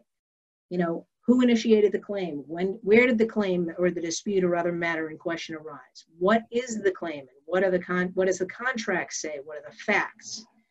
Again, this slide, you can see there are a number of questions. And again, this is not by any means exhaustive, but it'll give you a sense of the types of things. And Chris is going to talk a lot about it that you need to consider. From a contractor's perspective, at a minimum, this list here, beginning with executive summary and an introduction, is a non-exhaustive list of things that you have to minimally include in evaluating and submitting, preparing and submitting your claim. What do you need to think about when engaging and retaining experts? And this is my last slide because I want to turn it over to Chris and then Gwen also, so they have sufficient time. What experts are needed? For example, you may need a structural engineer, you may need a claims consultant, you may need a scheduling consultant if there are delays. Is it going to be a consulting expert? Is it going to be a testifying expert? Those things make a difference because certain aspects of a consulting expert or of a testifying expert, may very well be discoverable. You need to think about all these things. You need to conduct the appropriate conflicts analyses. You need a written engagement letter with your expert or experts. What does that written engagement letter say? At a minimum, you're going to need to define the scope of the services of those respective experts. You're going to want to establish what the fees are, anything that might be an additional service, whether it's testifying or otherwise. What are the reimbursable costs that are covered? Because I'll tell you right now that your client is going to want to know some sense of what can I expect to face in terms of costs. Who's going to retain the expert? Take into account how the expert's going to bill. Are they going to bill through the law firm? Are they going to be engaged by the law firm? And then the client ultimately, assume for the sake of our discussion, is the owner. The owner may be responsible by the engagement letter for payment, but the reports and the communications and the instructions may very well go through the attorney. You need to take into account, for example, things such as a privilege and work product issues, assuming they apply depending on the nature of your expert. Keep in mind insurance considerations. Is it something that you want to do to have the expert name as additional insureds, either the owner and or the law firm for all types of under all policies of insurance, that may apply with the exception of, say, and Gwen would speak to this, I'm sure, professional liability and workers' comp, for which you cannot be an additional insured. So hopefully that gives you a broad brush sense of the types of things that you need to think about. I'm going to turn it over to Chris. Thanks so much for your time. I wish everyone well, and stay healthy, folks. Chris? I'm here and I think I have control, so there we go. Nice to meet everybody. Chris Sullivan with FTI Consulting. I'm going to talk to you about the presentation of claims and responding to claims. This is me, obviously a little different with the hair, et cetera. And of course, with the mask I have to wear everywhere now when I want to go to Lowe's or Home Depot and otherwise. A little background about myself: Boston, born and bred, Northeastern University as a civil engineer, similar to Brian, and also University of Massachusetts for my MBA. I've worked both before FTI and after, or with FTI, for all phases of what I'll call the construction life cycle. So I worked as an architecture firm in civil engineering for a little bit, worked as a contractor and as an owner, both prior to coming to FTI, and at FTI, I've worked and represented all of those folks as well. So I think it gives a pretty interesting perspective on claims and how they're handled and viewed by the different parties, understanding we have attorneys who represent all of those people as well. So that's what I'm going to focus on today.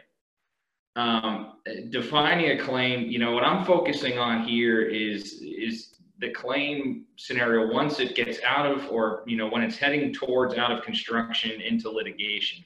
That's my focus, and how experts and myself work with attorneys to work through claims. So the part of this definition I've highlighted is not a definition that is in any contract. It's one that has been developed by me and my firm and others as we go along. But the main focus here is the damages that are caused by the failure of one party or another. So obviously, if something happens in a contract, one person doesn't do their job or impacts another one, and there's a damage associated with that, that's what generally leads to a claim. And when we talk about claim items, it's two things we've heard about throughout this presentation. It's additional money and additional time.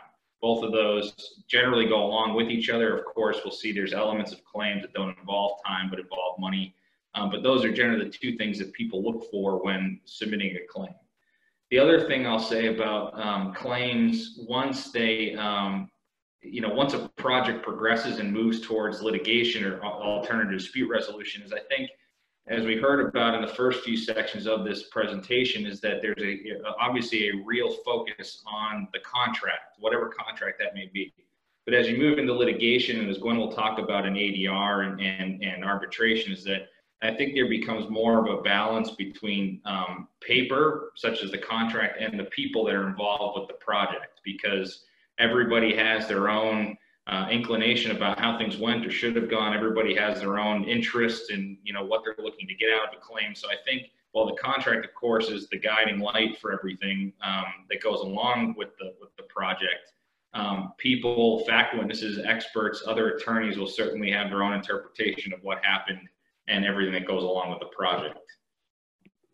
So in common types of construction and design claims, there's a whole host of them. I seem to run into a new one every week, month that I'm in this job. But these are kind of the main focuses, or the main ones we see. Payment dispute is usually not one that I deal with. That's typically pretty simple if someone's not getting paid. But experts get involved as the issues become more complicated. So things like delay, loss of productivity, acceleration, differing site conditions, something that really requires independent look at what happened, so that attorneys especially can understand what happened on a project. Delay is fairly simple. It's something was supposed to happen in X amount of time. It took why that happened, who's responsible, how much money did that cause. Things like loss of productivity and acceleration can lead to delay, or maybe elements of delay, but are oftentimes independent of one each other. Loss of productivity is simply you were expecting to do something one way, something happens to you, and you moved slower. I have to mow the lawn later, so obviously my productivity will be down since it's 85 degrees today and not 65 like it's been the last few days. Acceleration is sort of the opposite of that. It generally happens toward the end of the project when a subcontractor or the like, usually electricians, painters, ever at the end of the project comes in, and when they thought and bid the job that they had a year or 2 years to do their work, they come in and say, well, you need to get it done in 3 months now. And of course, there's time, money and time associated with that as well. Owners and contractors generally, if they file claims against each other, have competing claims for delay and defective work and direct damages, etc. The one that I think if you're a person who represents owners needs to consider is termination clauses in your contract and how that would affect claims. We talked about the AAA. They handle both termination for convenience and for cause in their own little ways, and I'm sure other people do, but there are damages straight out of the contract associated with each of those types of claims. And then the designer as well, errors and omissions, defective design, and the big one I've seen lately is indemnification and challenges to that, meaning if the contractor sues the owner for what he thinks is an error and omission, the owner going back against the designer with contractor's damages to try to get recovery. So it's kind of a back and forth, or the owner acts as an in-between to get damages back from one party or another. So there's obviously more types of claims, but those are the main ones that we see and deal with most of the time. So the key elements of a claim, I like to think of it as a puzzle. So a successful claim, in my mind, will tell your story in your client's story, and then bolster it with all the necessary elements of a claim to get into one nice, tidy, persuasive package. So the first piece is cause and effect, and I think for both, we'll call it a fact witness or a project personnel or client staff, as well as a hired expert, this is really where you can get a lot of bang for your buck as an attorney. It's telling your story about what impacted you, what was it, what were the events leading to it, and then what was the impact from that. If you can't land that plane and tell your story plainly and clearly and persuasively, no one's really going to listen to it. So that's the first step, is to lay out the facts and say, this is how we were hurt, and quite frankly, make it sound as bad as possible while still maintaining the facts behind it. Entitlement is something that often gets passed off to the attorneys about what your contract says and why, if you had this cause and effect impact, why you're entitled to money and time. It's a lot of things we talked about earlier today with different clauses in the contract, whether it be delay or change clauses, all that gets thrown into there. And then as well as case law and everything out there in that universe as well. Supporting evidence, we'll talk about in a minute. That's the one where it can be all over the place. In some jobs, you get mountains and boxes and in Relativity or other e-discovery platforms, millions of documents. Other times you're working with, a hard copy of a superintendent's notebook and a project schedule that's written on a napkin. So it's, really understanding what you have and how you can use it. And whatever you have, making sure it gets into your claim, because that's really what's going to bolster that claim at the end of the day. And then the resulting piece is the damages. So once you put all the cause and effect and entitlement supporting evidence, you wouldn't be submitting a claim and filing a claim unless you thought there was something you needed to get out of it, whether it's time or money. So the quantification of those damages are equally as important. And the way I like to think about when attorneys and experts work together on developing a claim is that different pieces of this claim are better suited to one person or another. For instance, the entitlement would go to an attorney, the cause and effect and the persuasive writing might go to a claims analyst like myself, and the damages, the supporting evidence would come from the client. So it's a really important song and dance to make sure everybody's on the same page and that these puzzle pieces fit together and everybody knows the story and everybody is consistent with the story and everybody supports that story. So types of supporting evidence, we won't go through all of these. I think there's ones that are more important than others when developing a claim. And, it's the contemporaneous documents that tell the day-to-day or month-to-month stories. So that's things like daily reports or photos, monthly, weekly reports, meeting minutes, things that are saying what's going on day to day. And hopefully, and one thing I've said to you, I did a webinar on attorneys assisting people through delay claims, clients through delay claims, one of the things I think you can do, and Leah touched on it when construction is ongoing, is to make sure that your clients are documenting everything that goes on at the site, because that's going to be the backbone for whatever claim they submit, either contemporaneously or at the end of the day. And the other thing I'll say about supporting evidence from a litigator standpoint, I think that is that whereas when an expert comes in, or you're trying to develop a pleading and you need some facts, the biggest thing I think you can help your case with is preserving documents in whatever form they come. Making sure that clients aren't running away with them or moving to job sites. I've been on numerous jobs where they throw the contents of the job trailer in a Connex box, and they turn into dust. It's just the best thing you can do is make sure people are documenting and then maintaining those documents in whatever form they think best, so that we can rely on them later on, both as experts and attorneys. Types of damages. So we moved on from the supporting evidence to now we're saying, okay, we have this cause and effect. We have this nice tidy claim. Well, what happened? Why are we seeking damages, and what are those damages? So to me, the easiest to understand is direct damages. It's those damages that are one-to-one with what you're saying. The simplest thing I can think of is rework. So if an owner has a claim against a contractor because they did their work incorrectly and they have to go back to repair that work, certain contracts will say how that's handled. But if that rework, if the owner has to perform that work, there's argument that you can back charge that essentially to a client, and that's a direct damage. It's a damage for putting work in place and correcting that work. Chris, before you move on to the next topic, this is Leah. You've talked a lot about the elements of a claim and things that you want to see. How early in the claims process do you as an expert get involved, or does that vary by claim?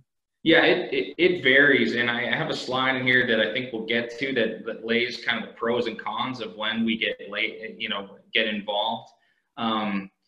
There's been times for singular claims, and I want to back up and make sure people understand that when I say claim, a claim can be a singular change order on a job, something for $1,000, $2,000 that you're sliding across the table for approval. That's a claim. Or it can be what we mostly think of litigated claims, which are high dollar value, big loss of money or time claims that happen at the end of the project. So, Leah, we've seen bigger value change orders early on in a job, or even at the value engineering phase when they're trying to figure out, who owns what scope, that we get involved that early. Most of the time, I would say it's later on in the job when we're either focusing on a mediation or going into litigation. And I'll lay out the pros and cons of that too. Great, thanks, Chris. And when you refer to a change order, you're including in that, I assume when it's not agreed to by the owner, you're referring to the change request process. So it might be that, for example, the contractor has a change request. Maybe the owner agrees with it, maybe they don't. And if they don't agree with it, then it becomes a claim. Is that fair to say? Yeah, exactly. And of course, the claim, capital C, in a contract is handled a certain way. The way I think about it is a claim, from my point of view, is anytime someone's asking, and the way I'm presenting this is anytime someone's asking for time or money on a contract, and whether or not it becomes that capital C claim in accordance with the contract is something that, happens later on. So yeah, I know what you're saying, Lee. It makes sense.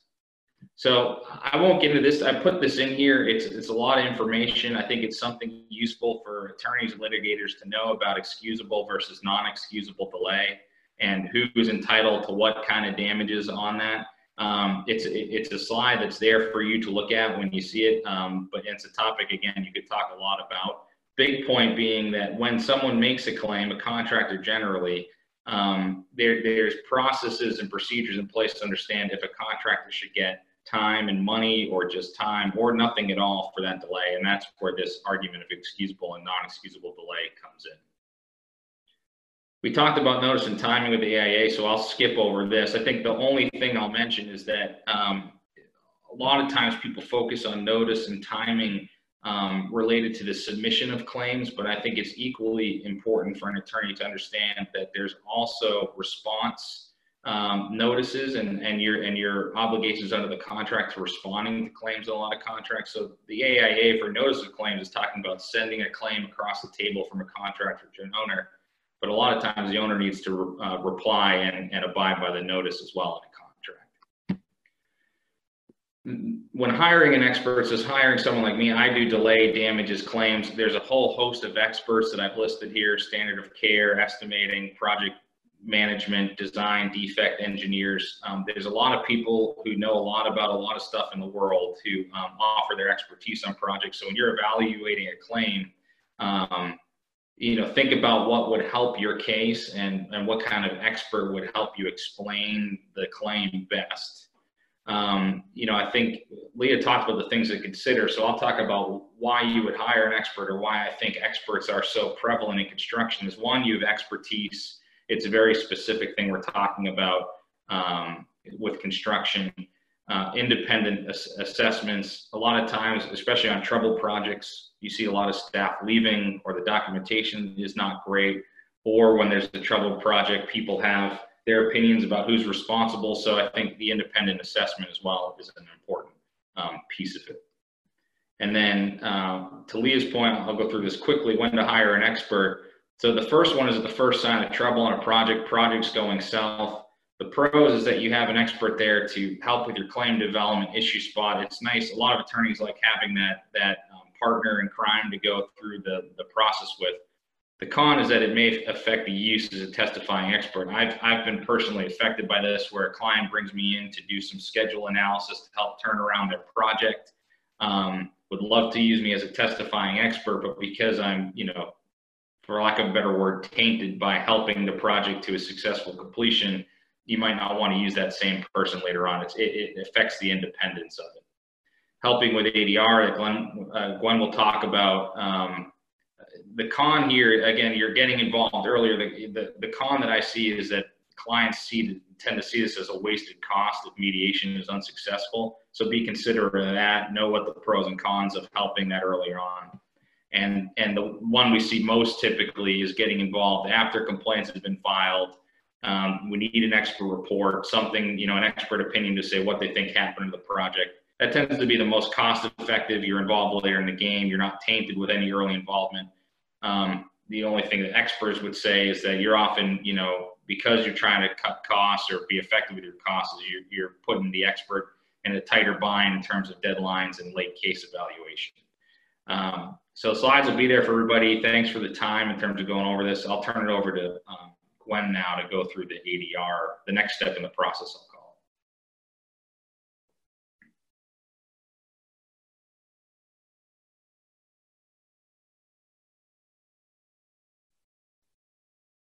There we go. All right, here we go. I've got control. I'm Gwen Weisberg. I'm a partner with Donovan Hayden in Boston.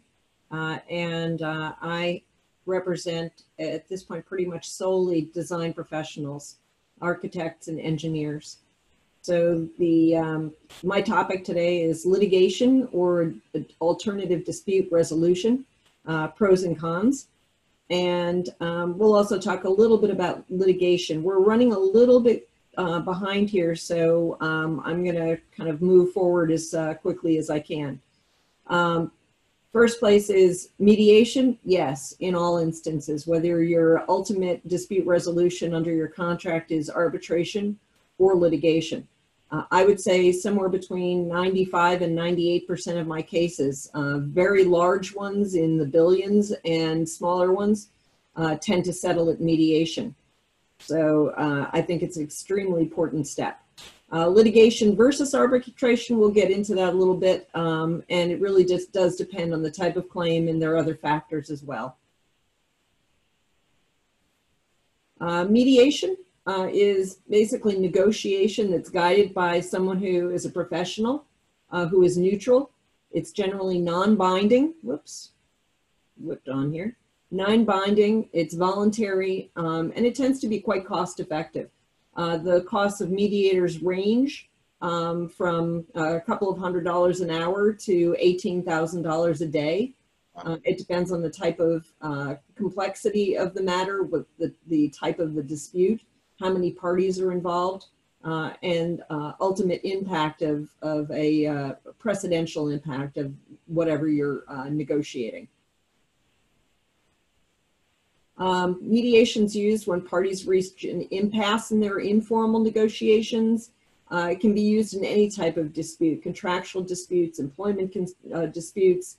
It can even be used for personal injury matters. We have several construction-based personal injury matters in the office right now. It's also available for both litigation and arbitration.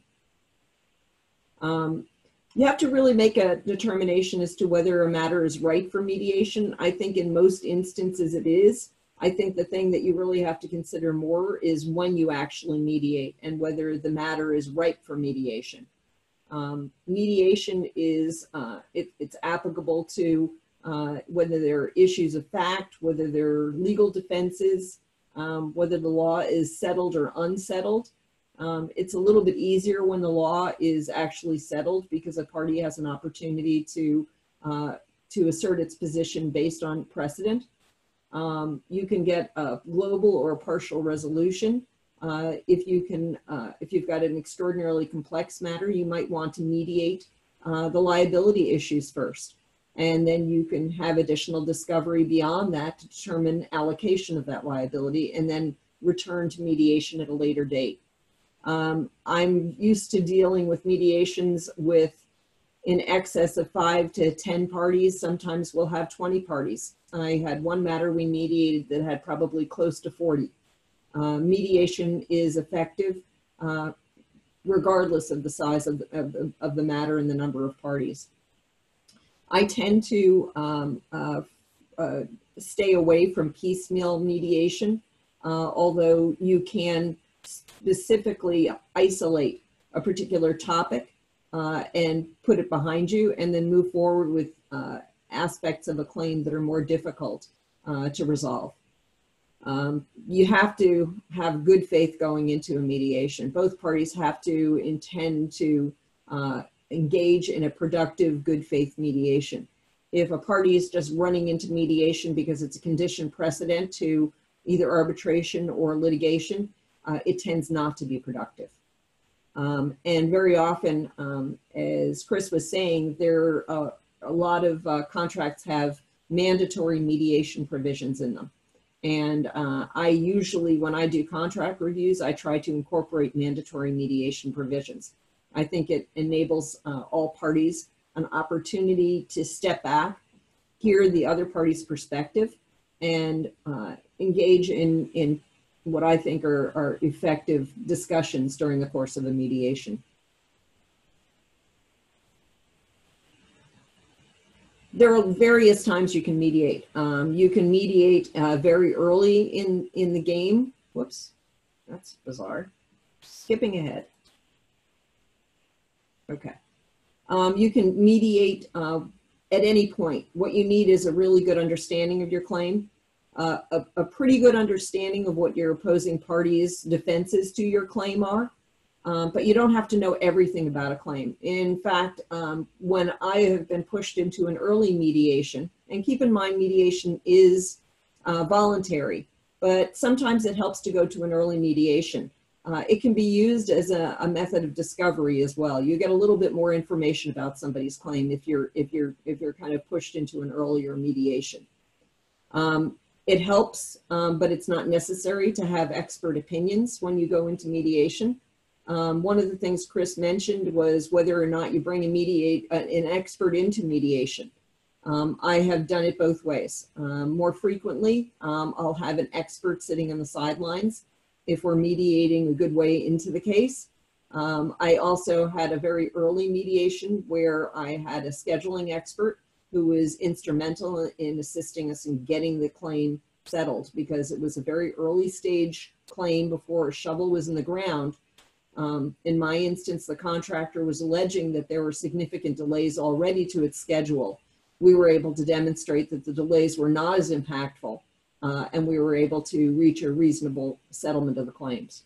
Gwen, what do you do when you have a client or you hear a party say something like, I don't want to show all my cards in mediation now because they're just going to find excuses and I want to save my best arguments for litigation. Depends on where you are at the stage of litigation when you mediate. I get that a lot, and I understand that position. If you're in the early stages of mediation, you really haven't even had an opportunity to flesh out either your claim or your defenses. As Leah pointed out, there may be reasons why you push into a claim really quickly because you've got a statute of limitations that you're facing. Excuse me. So it depends on how far you are into it. If you are mediating after discovery is closed, then for all intents and purposes, the other party already knows what your defenses are and knows what the elements of your claim are. So at that stage, you may be in a much better position to put it all out on the table and try and explain your position in the most detailed way you can, and have the mediator help you facilitate a settlement of the claim. The mediator is there to work through the issues with you, try and explain them in an understandable, articulate fashion, and try and help you convince the other side that your position is a better position. A mediator is neutral, but the mediator relates information that he or she obtains from the various parties. And the goal is to have the mediator help you lay everything on the table that you have that will enable the mediator, whose goal is to reach a settlement for the parties.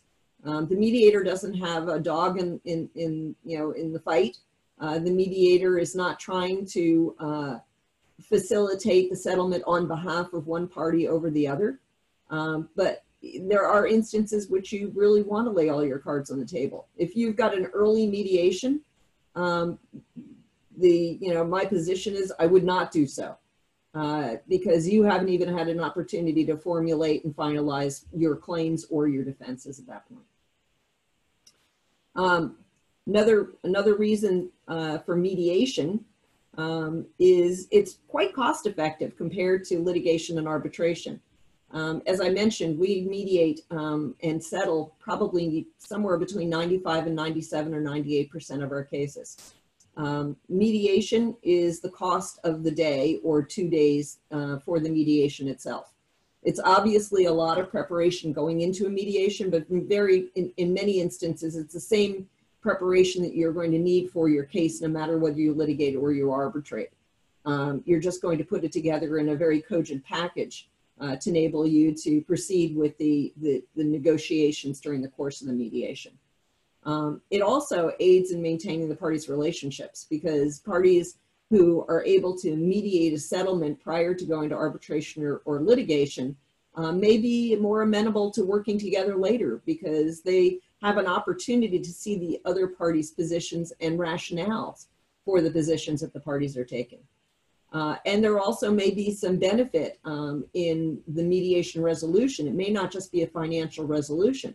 It might be that the parties agree to work together or partner in other projects. So it could be some sort of like an in-kind resolution of the parties' dispute. And I've had that happen in multiple instances. And the parties have been able to continue their relationship for years to come as a result of that. It's much less adversarial. It's confidential, and it also, like arbitration to some extent, assists in allowing the parties to maintain their reputations, because it is not something that's going to be disclosed to the public.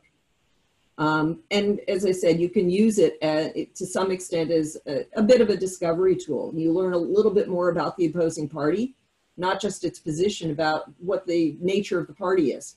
Whether the party is going to be obstreperous, whether the party is going to be an amicable partner going forward in a project, if you're somewhere in the middle of the project when you have mediation. It also teaches you a little bit about the other party's counsel too, and how aggressive or how relatable the counsel might be, and in favor of assisting the parties in resolving the claim, as opposed to just battling each other. It's driving me crazy. As I said, the benefit of a neutral evaluation and bringing all the parties who are involved in the dispute together it is very helpful, especially if you've got a case where the primary parties that have been going at each other are the attorneys. And the principals for the parties are pretty much left out of the loop, and they may not even know half of what's been going on. But if you've got a mediation and the principals of the parties have an opportunity to hear each other's positions, those principals may be in more of a position to try and resolve the claim because they have different interests than the attorneys do for all intents and purposes. They may, as I said earlier, have an interest in trying to work together to partner in other projects. You know, by the same token, they may also hate each other's guts, and that's something that comes out during mediation too. But more likely than not, parties will reach a resolution, whether it's during the course of the mediation or after the mediation. And I'd say probably 75% of my claims that I mediate are resolved within a week to 2 weeks after the mediation, either through the assistance of the mediator or the parties have developed a better relationship as a result of the mediation and continue informal negotiations. There's an opportunity to get a better feel for what your risks are if you proceed to ultimate dispute resolution by trial or arbitration. You can mitigate your exposure. And as I said, there are opportunities for creative resolutions. I had a mediation where we developed a path of communications for the rest of the 2-year project that the parties were facing. They developed a, I think, I don't remember whether it was Chris or whether it was Leah who mentioned a stepped negotiation process. That's what they developed, is a stepped communication process at the very outset of this project, used it throughout the project, and didn't have any significant claims going forward because they figured out how to talk. And that was something that we developed as part of the mediation resolution. There can be inappropriate or injudicious use of mediation. As I mentioned, because there is a potential mandatory mediation provision in an agreement, and somebody is running up against a statute of limitations, the other party may demand mediation, that the parties proceed to it, when they have absolutely no intention whatsoever of using it productively to actually settle the claim. They're just going to sit there like a potted palm in the course of the mediation, not say a word and not engage in good faith to try and resolve it. They're doing it because they have no choice to get to litigation. And that happens, and sometimes there's nothing you can do about it. But you can advise the mediator the circumstances and see if you can seek the mediator's guidance and assistance during the course of the mediation to try and make it more productive. Mediations, if it's early enough, may establish a floor for future negotiations. You want to be very careful in tendering offers and tendering demands to the opposing parties. You do not want to say, well, I'm going to, my bottom line is, $20,000. When you know that this claim could be settled for less. Well, if you've already put that number out there, then you're kind of locked into it. So you want to be careful about how you negotiate and what you tell a mediator. You can create a bad impression. Like I said, you may find out that the principal of a corporation is in a mediation for nothing but expecting the other party to write a check. That happened to me. I got through 3/4 of the mediation. We were putting our case out there. We had supporting documentation. We had good law. We had contract documents. Everything supported my designer's position. And the owner, who was wearing 2 hats as the contractor and as the developer, basically said, I don't want anything but my demand, and unless you write a check, we might as well just close down the proceedings today. And we ended up doing that. He wasn't willing to listen to anything that anybody had to say. That's not a good basis for a mediation. Preparation is probably the most important thing in a mediation. If you do not prepare adequately for a mediation, you're wasting your time, the mediators and the opposing counsels, and you're going to create a really bad impression. So you need to make sure that you've prepared yourself really well for it. As far as I'm concerned, you have to have a well-drafted mediation statement and very well-supported position. I bring tremendous number of documents to the mediation, and I've also prepared the mediator with substantial support so the mediator can do his or her job as well. I hate having what my partner calls is a poll tax going into a mediation, or, for example, a condition that unless you're willing to start the negotiations at $1 million, we're not willing to proceed with mediation. I don't think it benefits anybody. Make sure everybody who has the authority to settle is present. If there are any coverage issues out there that you are aware of, try and get those resolved beforehand so that you don't spend the entire time dealing with insurance coverage counsel. Gwen, yeah. Gwen, quick question. You mentioned the decision makers being in the room. I see a lot of times where the design professional will say, our adjuster is going to attend by remote. What's your view of that? I would prefer to have somebody in the room with settlement authority. I often go as defense counsel for the design professionals. I have already received what I know from the adjuster's position is the final number that the adjuster is willing to go for. But you never know what's going to happen during the course of a mediation. There may be facts that arise that you weren't aware of before. There may be something to change your mind. I always have the adjuster's number available so that I can always call, explain any developments that have occurred during mediation.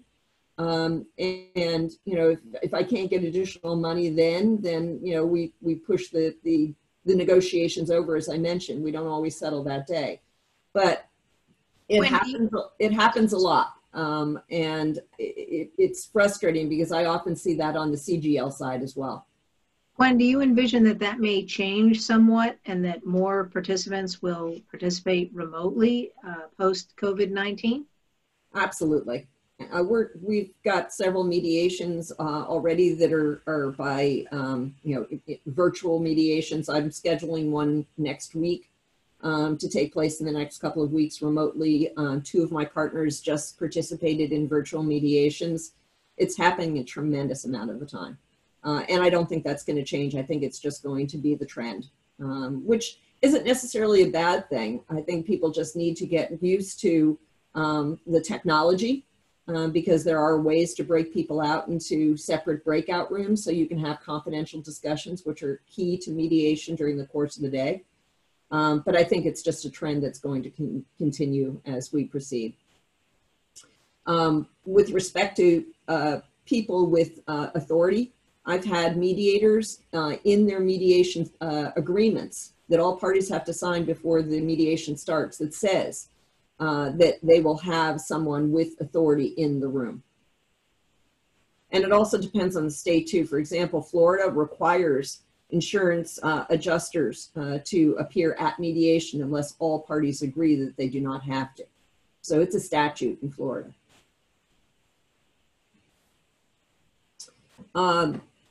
Selection of a mediator, extraordinarily important. You really need to decide whether you want a lawyer or a retired judge. A retired judge is not necessarily the right person for the job. A judge is used to making decisions. You want someone who's neutral, who's going to be able to facilitate discussions and negotiations. Sometimes it's helpful, sometimes it's not.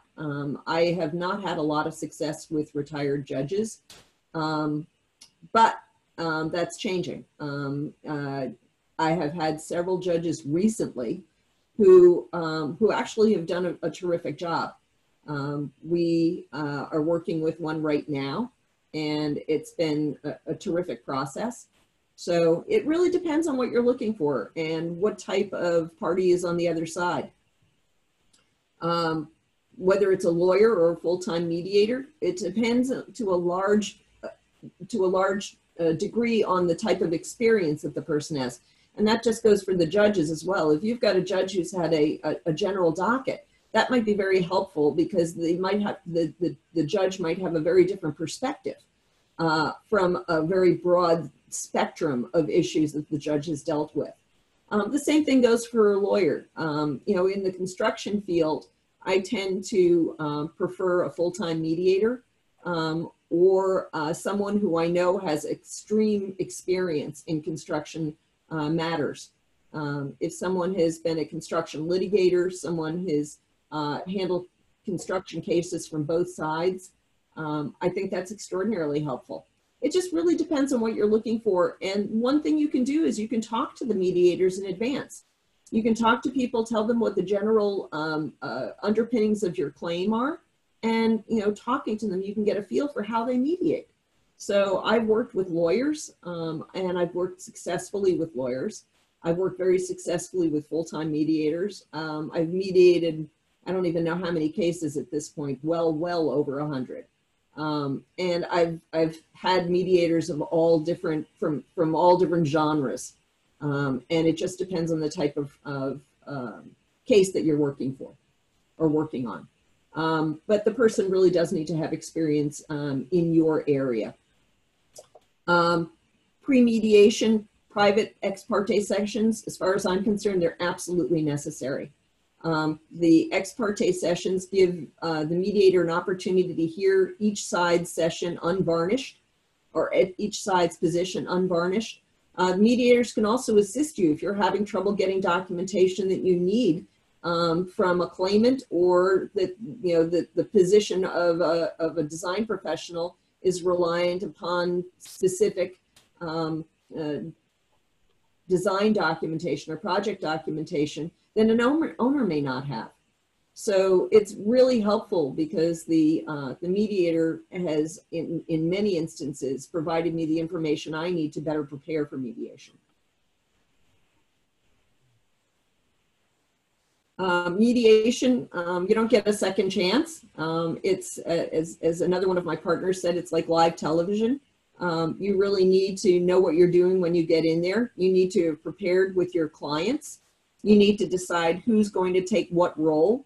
You need to decide who's going to provide an overview of the claim.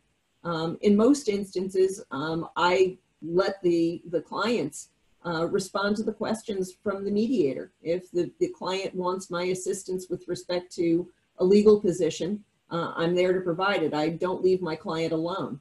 But with respect to the facts underlying the claims, I let my clients do a lot of the talking because I think it's more persuasive that way. They may be, my clients tend to be very vested in the particular projects and their positions. And I think that's helpful. I don't let them run rampant, but I think it's really important that the mediator hears directly from the clients.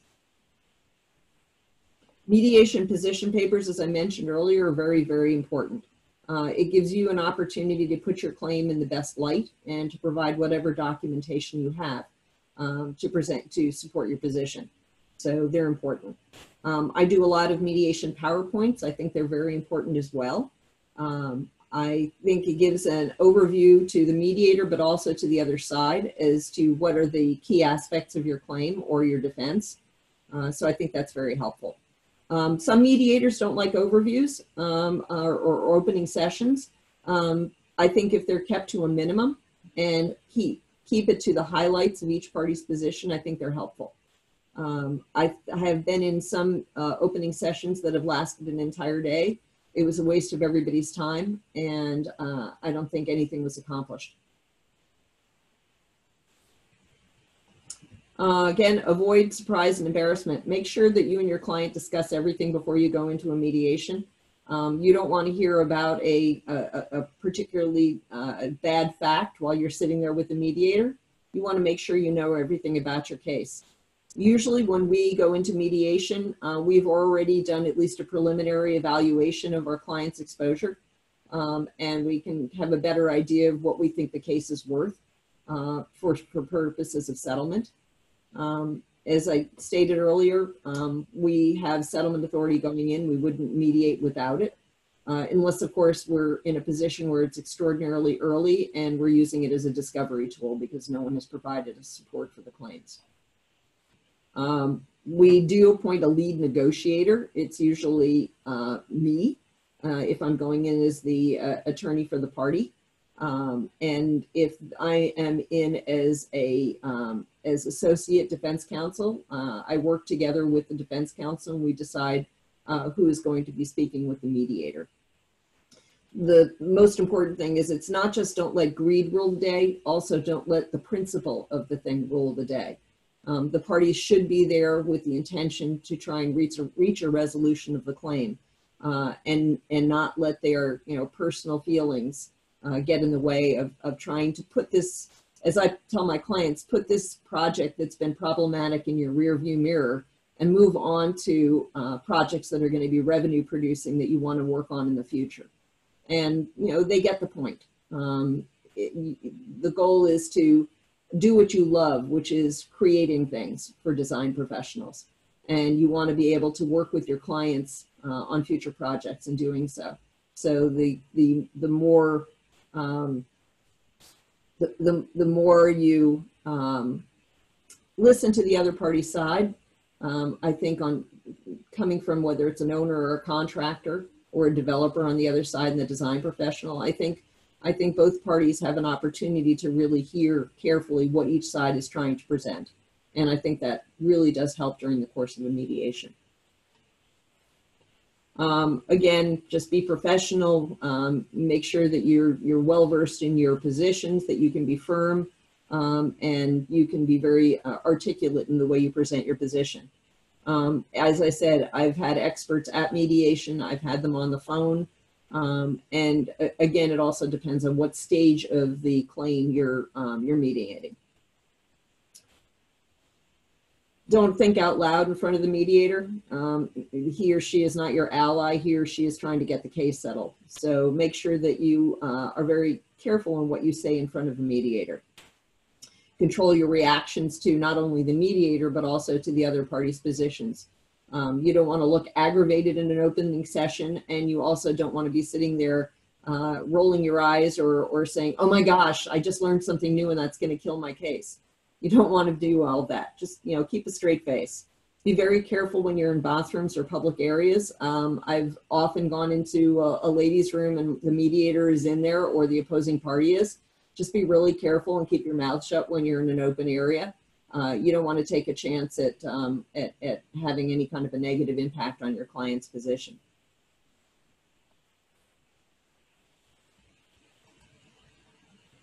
Don't leave the mediation till an agreement is executed if you've reached a settlement or terms in principle. There are several states that require executed agreements. It doesn't have to be the full-fledged agreement, but it has to be key terms of the agreement. And for example, New Jersey requires that because apparently the New Jersey courts have had a lot of cases where parties have reached agreement and then the next day a party has reneged.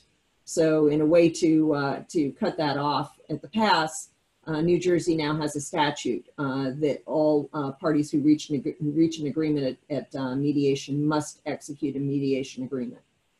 And as I said earlier, if a case doesn't settle at mediation, the mediation process can continue with or without the mediator's assistance thereafter. I had one case settle 18 months later. It was a little bit much. But it was with the municipality, and the municipality was dealing with other issues that were unrelated to the claim. Very often, however, I'll go into a mediation with a draft settlement agreement on my computer, and by the end of the day, I'll be working with parties to resolve it and to enter into the agreement. So it really depends on the parties and the dispute at issue. Just to recap, any mediator worth his or her salt, who has a good track record, who understands the issues generally, who can work with the parties, would be a good choice. Whether it's a retired judge, whether it's a lawyer, whether it's a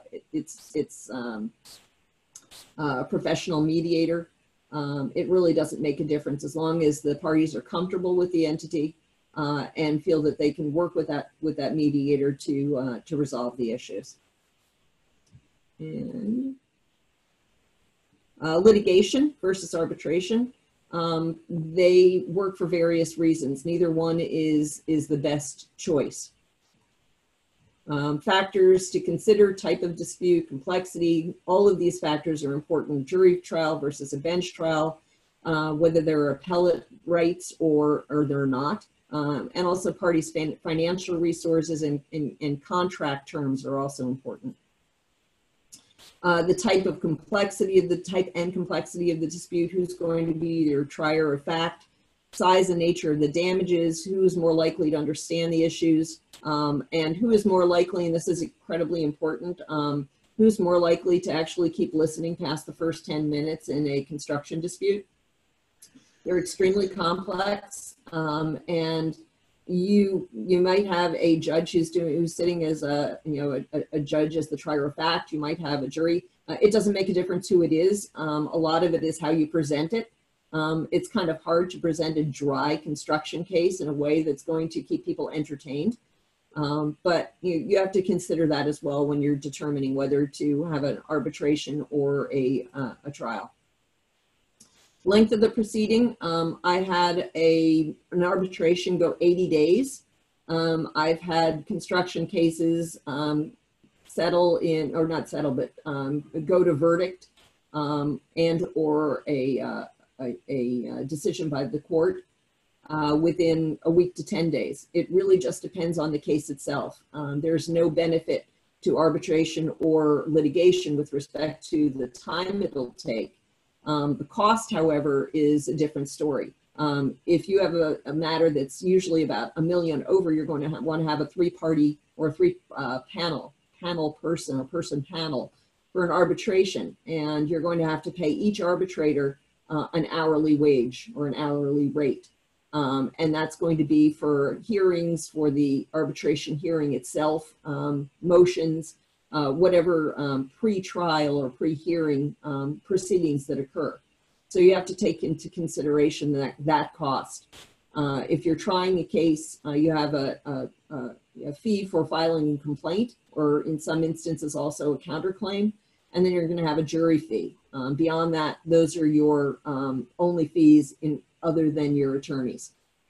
So there are costs associated with that. For all intents and purposes, judges will enforce contracts and will enforce the law. They'll render verdicts based on applicability of law to facts. Arbitrators are not required to do that. Arbitrators don't have to follow anything other than the party's arbitration provision and what their arbitration agreement says. The arbitrators apply their own judgment to a dispute, and but they, as I said, they do have to adhere to the arbitration clauses. But if you have an arbitration, an arbitrator may not apply the statutes of limitation or statutes of repose. I had a claimant tell me that he did not adhere to the statute of limitations, which his client's claim had bypassed, and that from his perspective, he could have brought that claim 100 years from the substantial completion of the project, and it would just be fine. So be very careful. If you do arbitrate a case, make sure that you have something in your arbitration agreement that says that the arbitrators have to follow the state law that's applicable to the contract, including but not limited to statutes of repose and statutes of limitation. Whoops, almost.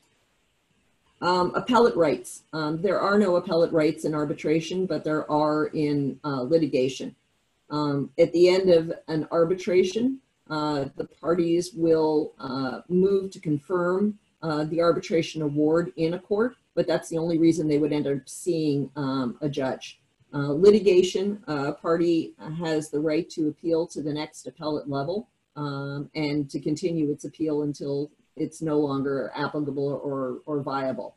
So that's something else that you might want to consider when you're choosing arbitration versus litigation. And I think that's the end of my presentation. It is. Yeah. So we've gone over. We appreciate most of you all stayed with us. I know Dan is on the line and he's stayed over his time too. So we're appreciative of him and the BBA, but we appreciate all the attendees. We don't have any questions in the queue, so, and we have gone over. I don't know whether, Dan, you want to close things out? And, you know, certainly on my side, you can certainly reach out to me, you know, Google Brian or Verl Dana by email, and we'll have a call or chat. I'm happy to answer any questions. And thank you for all attending.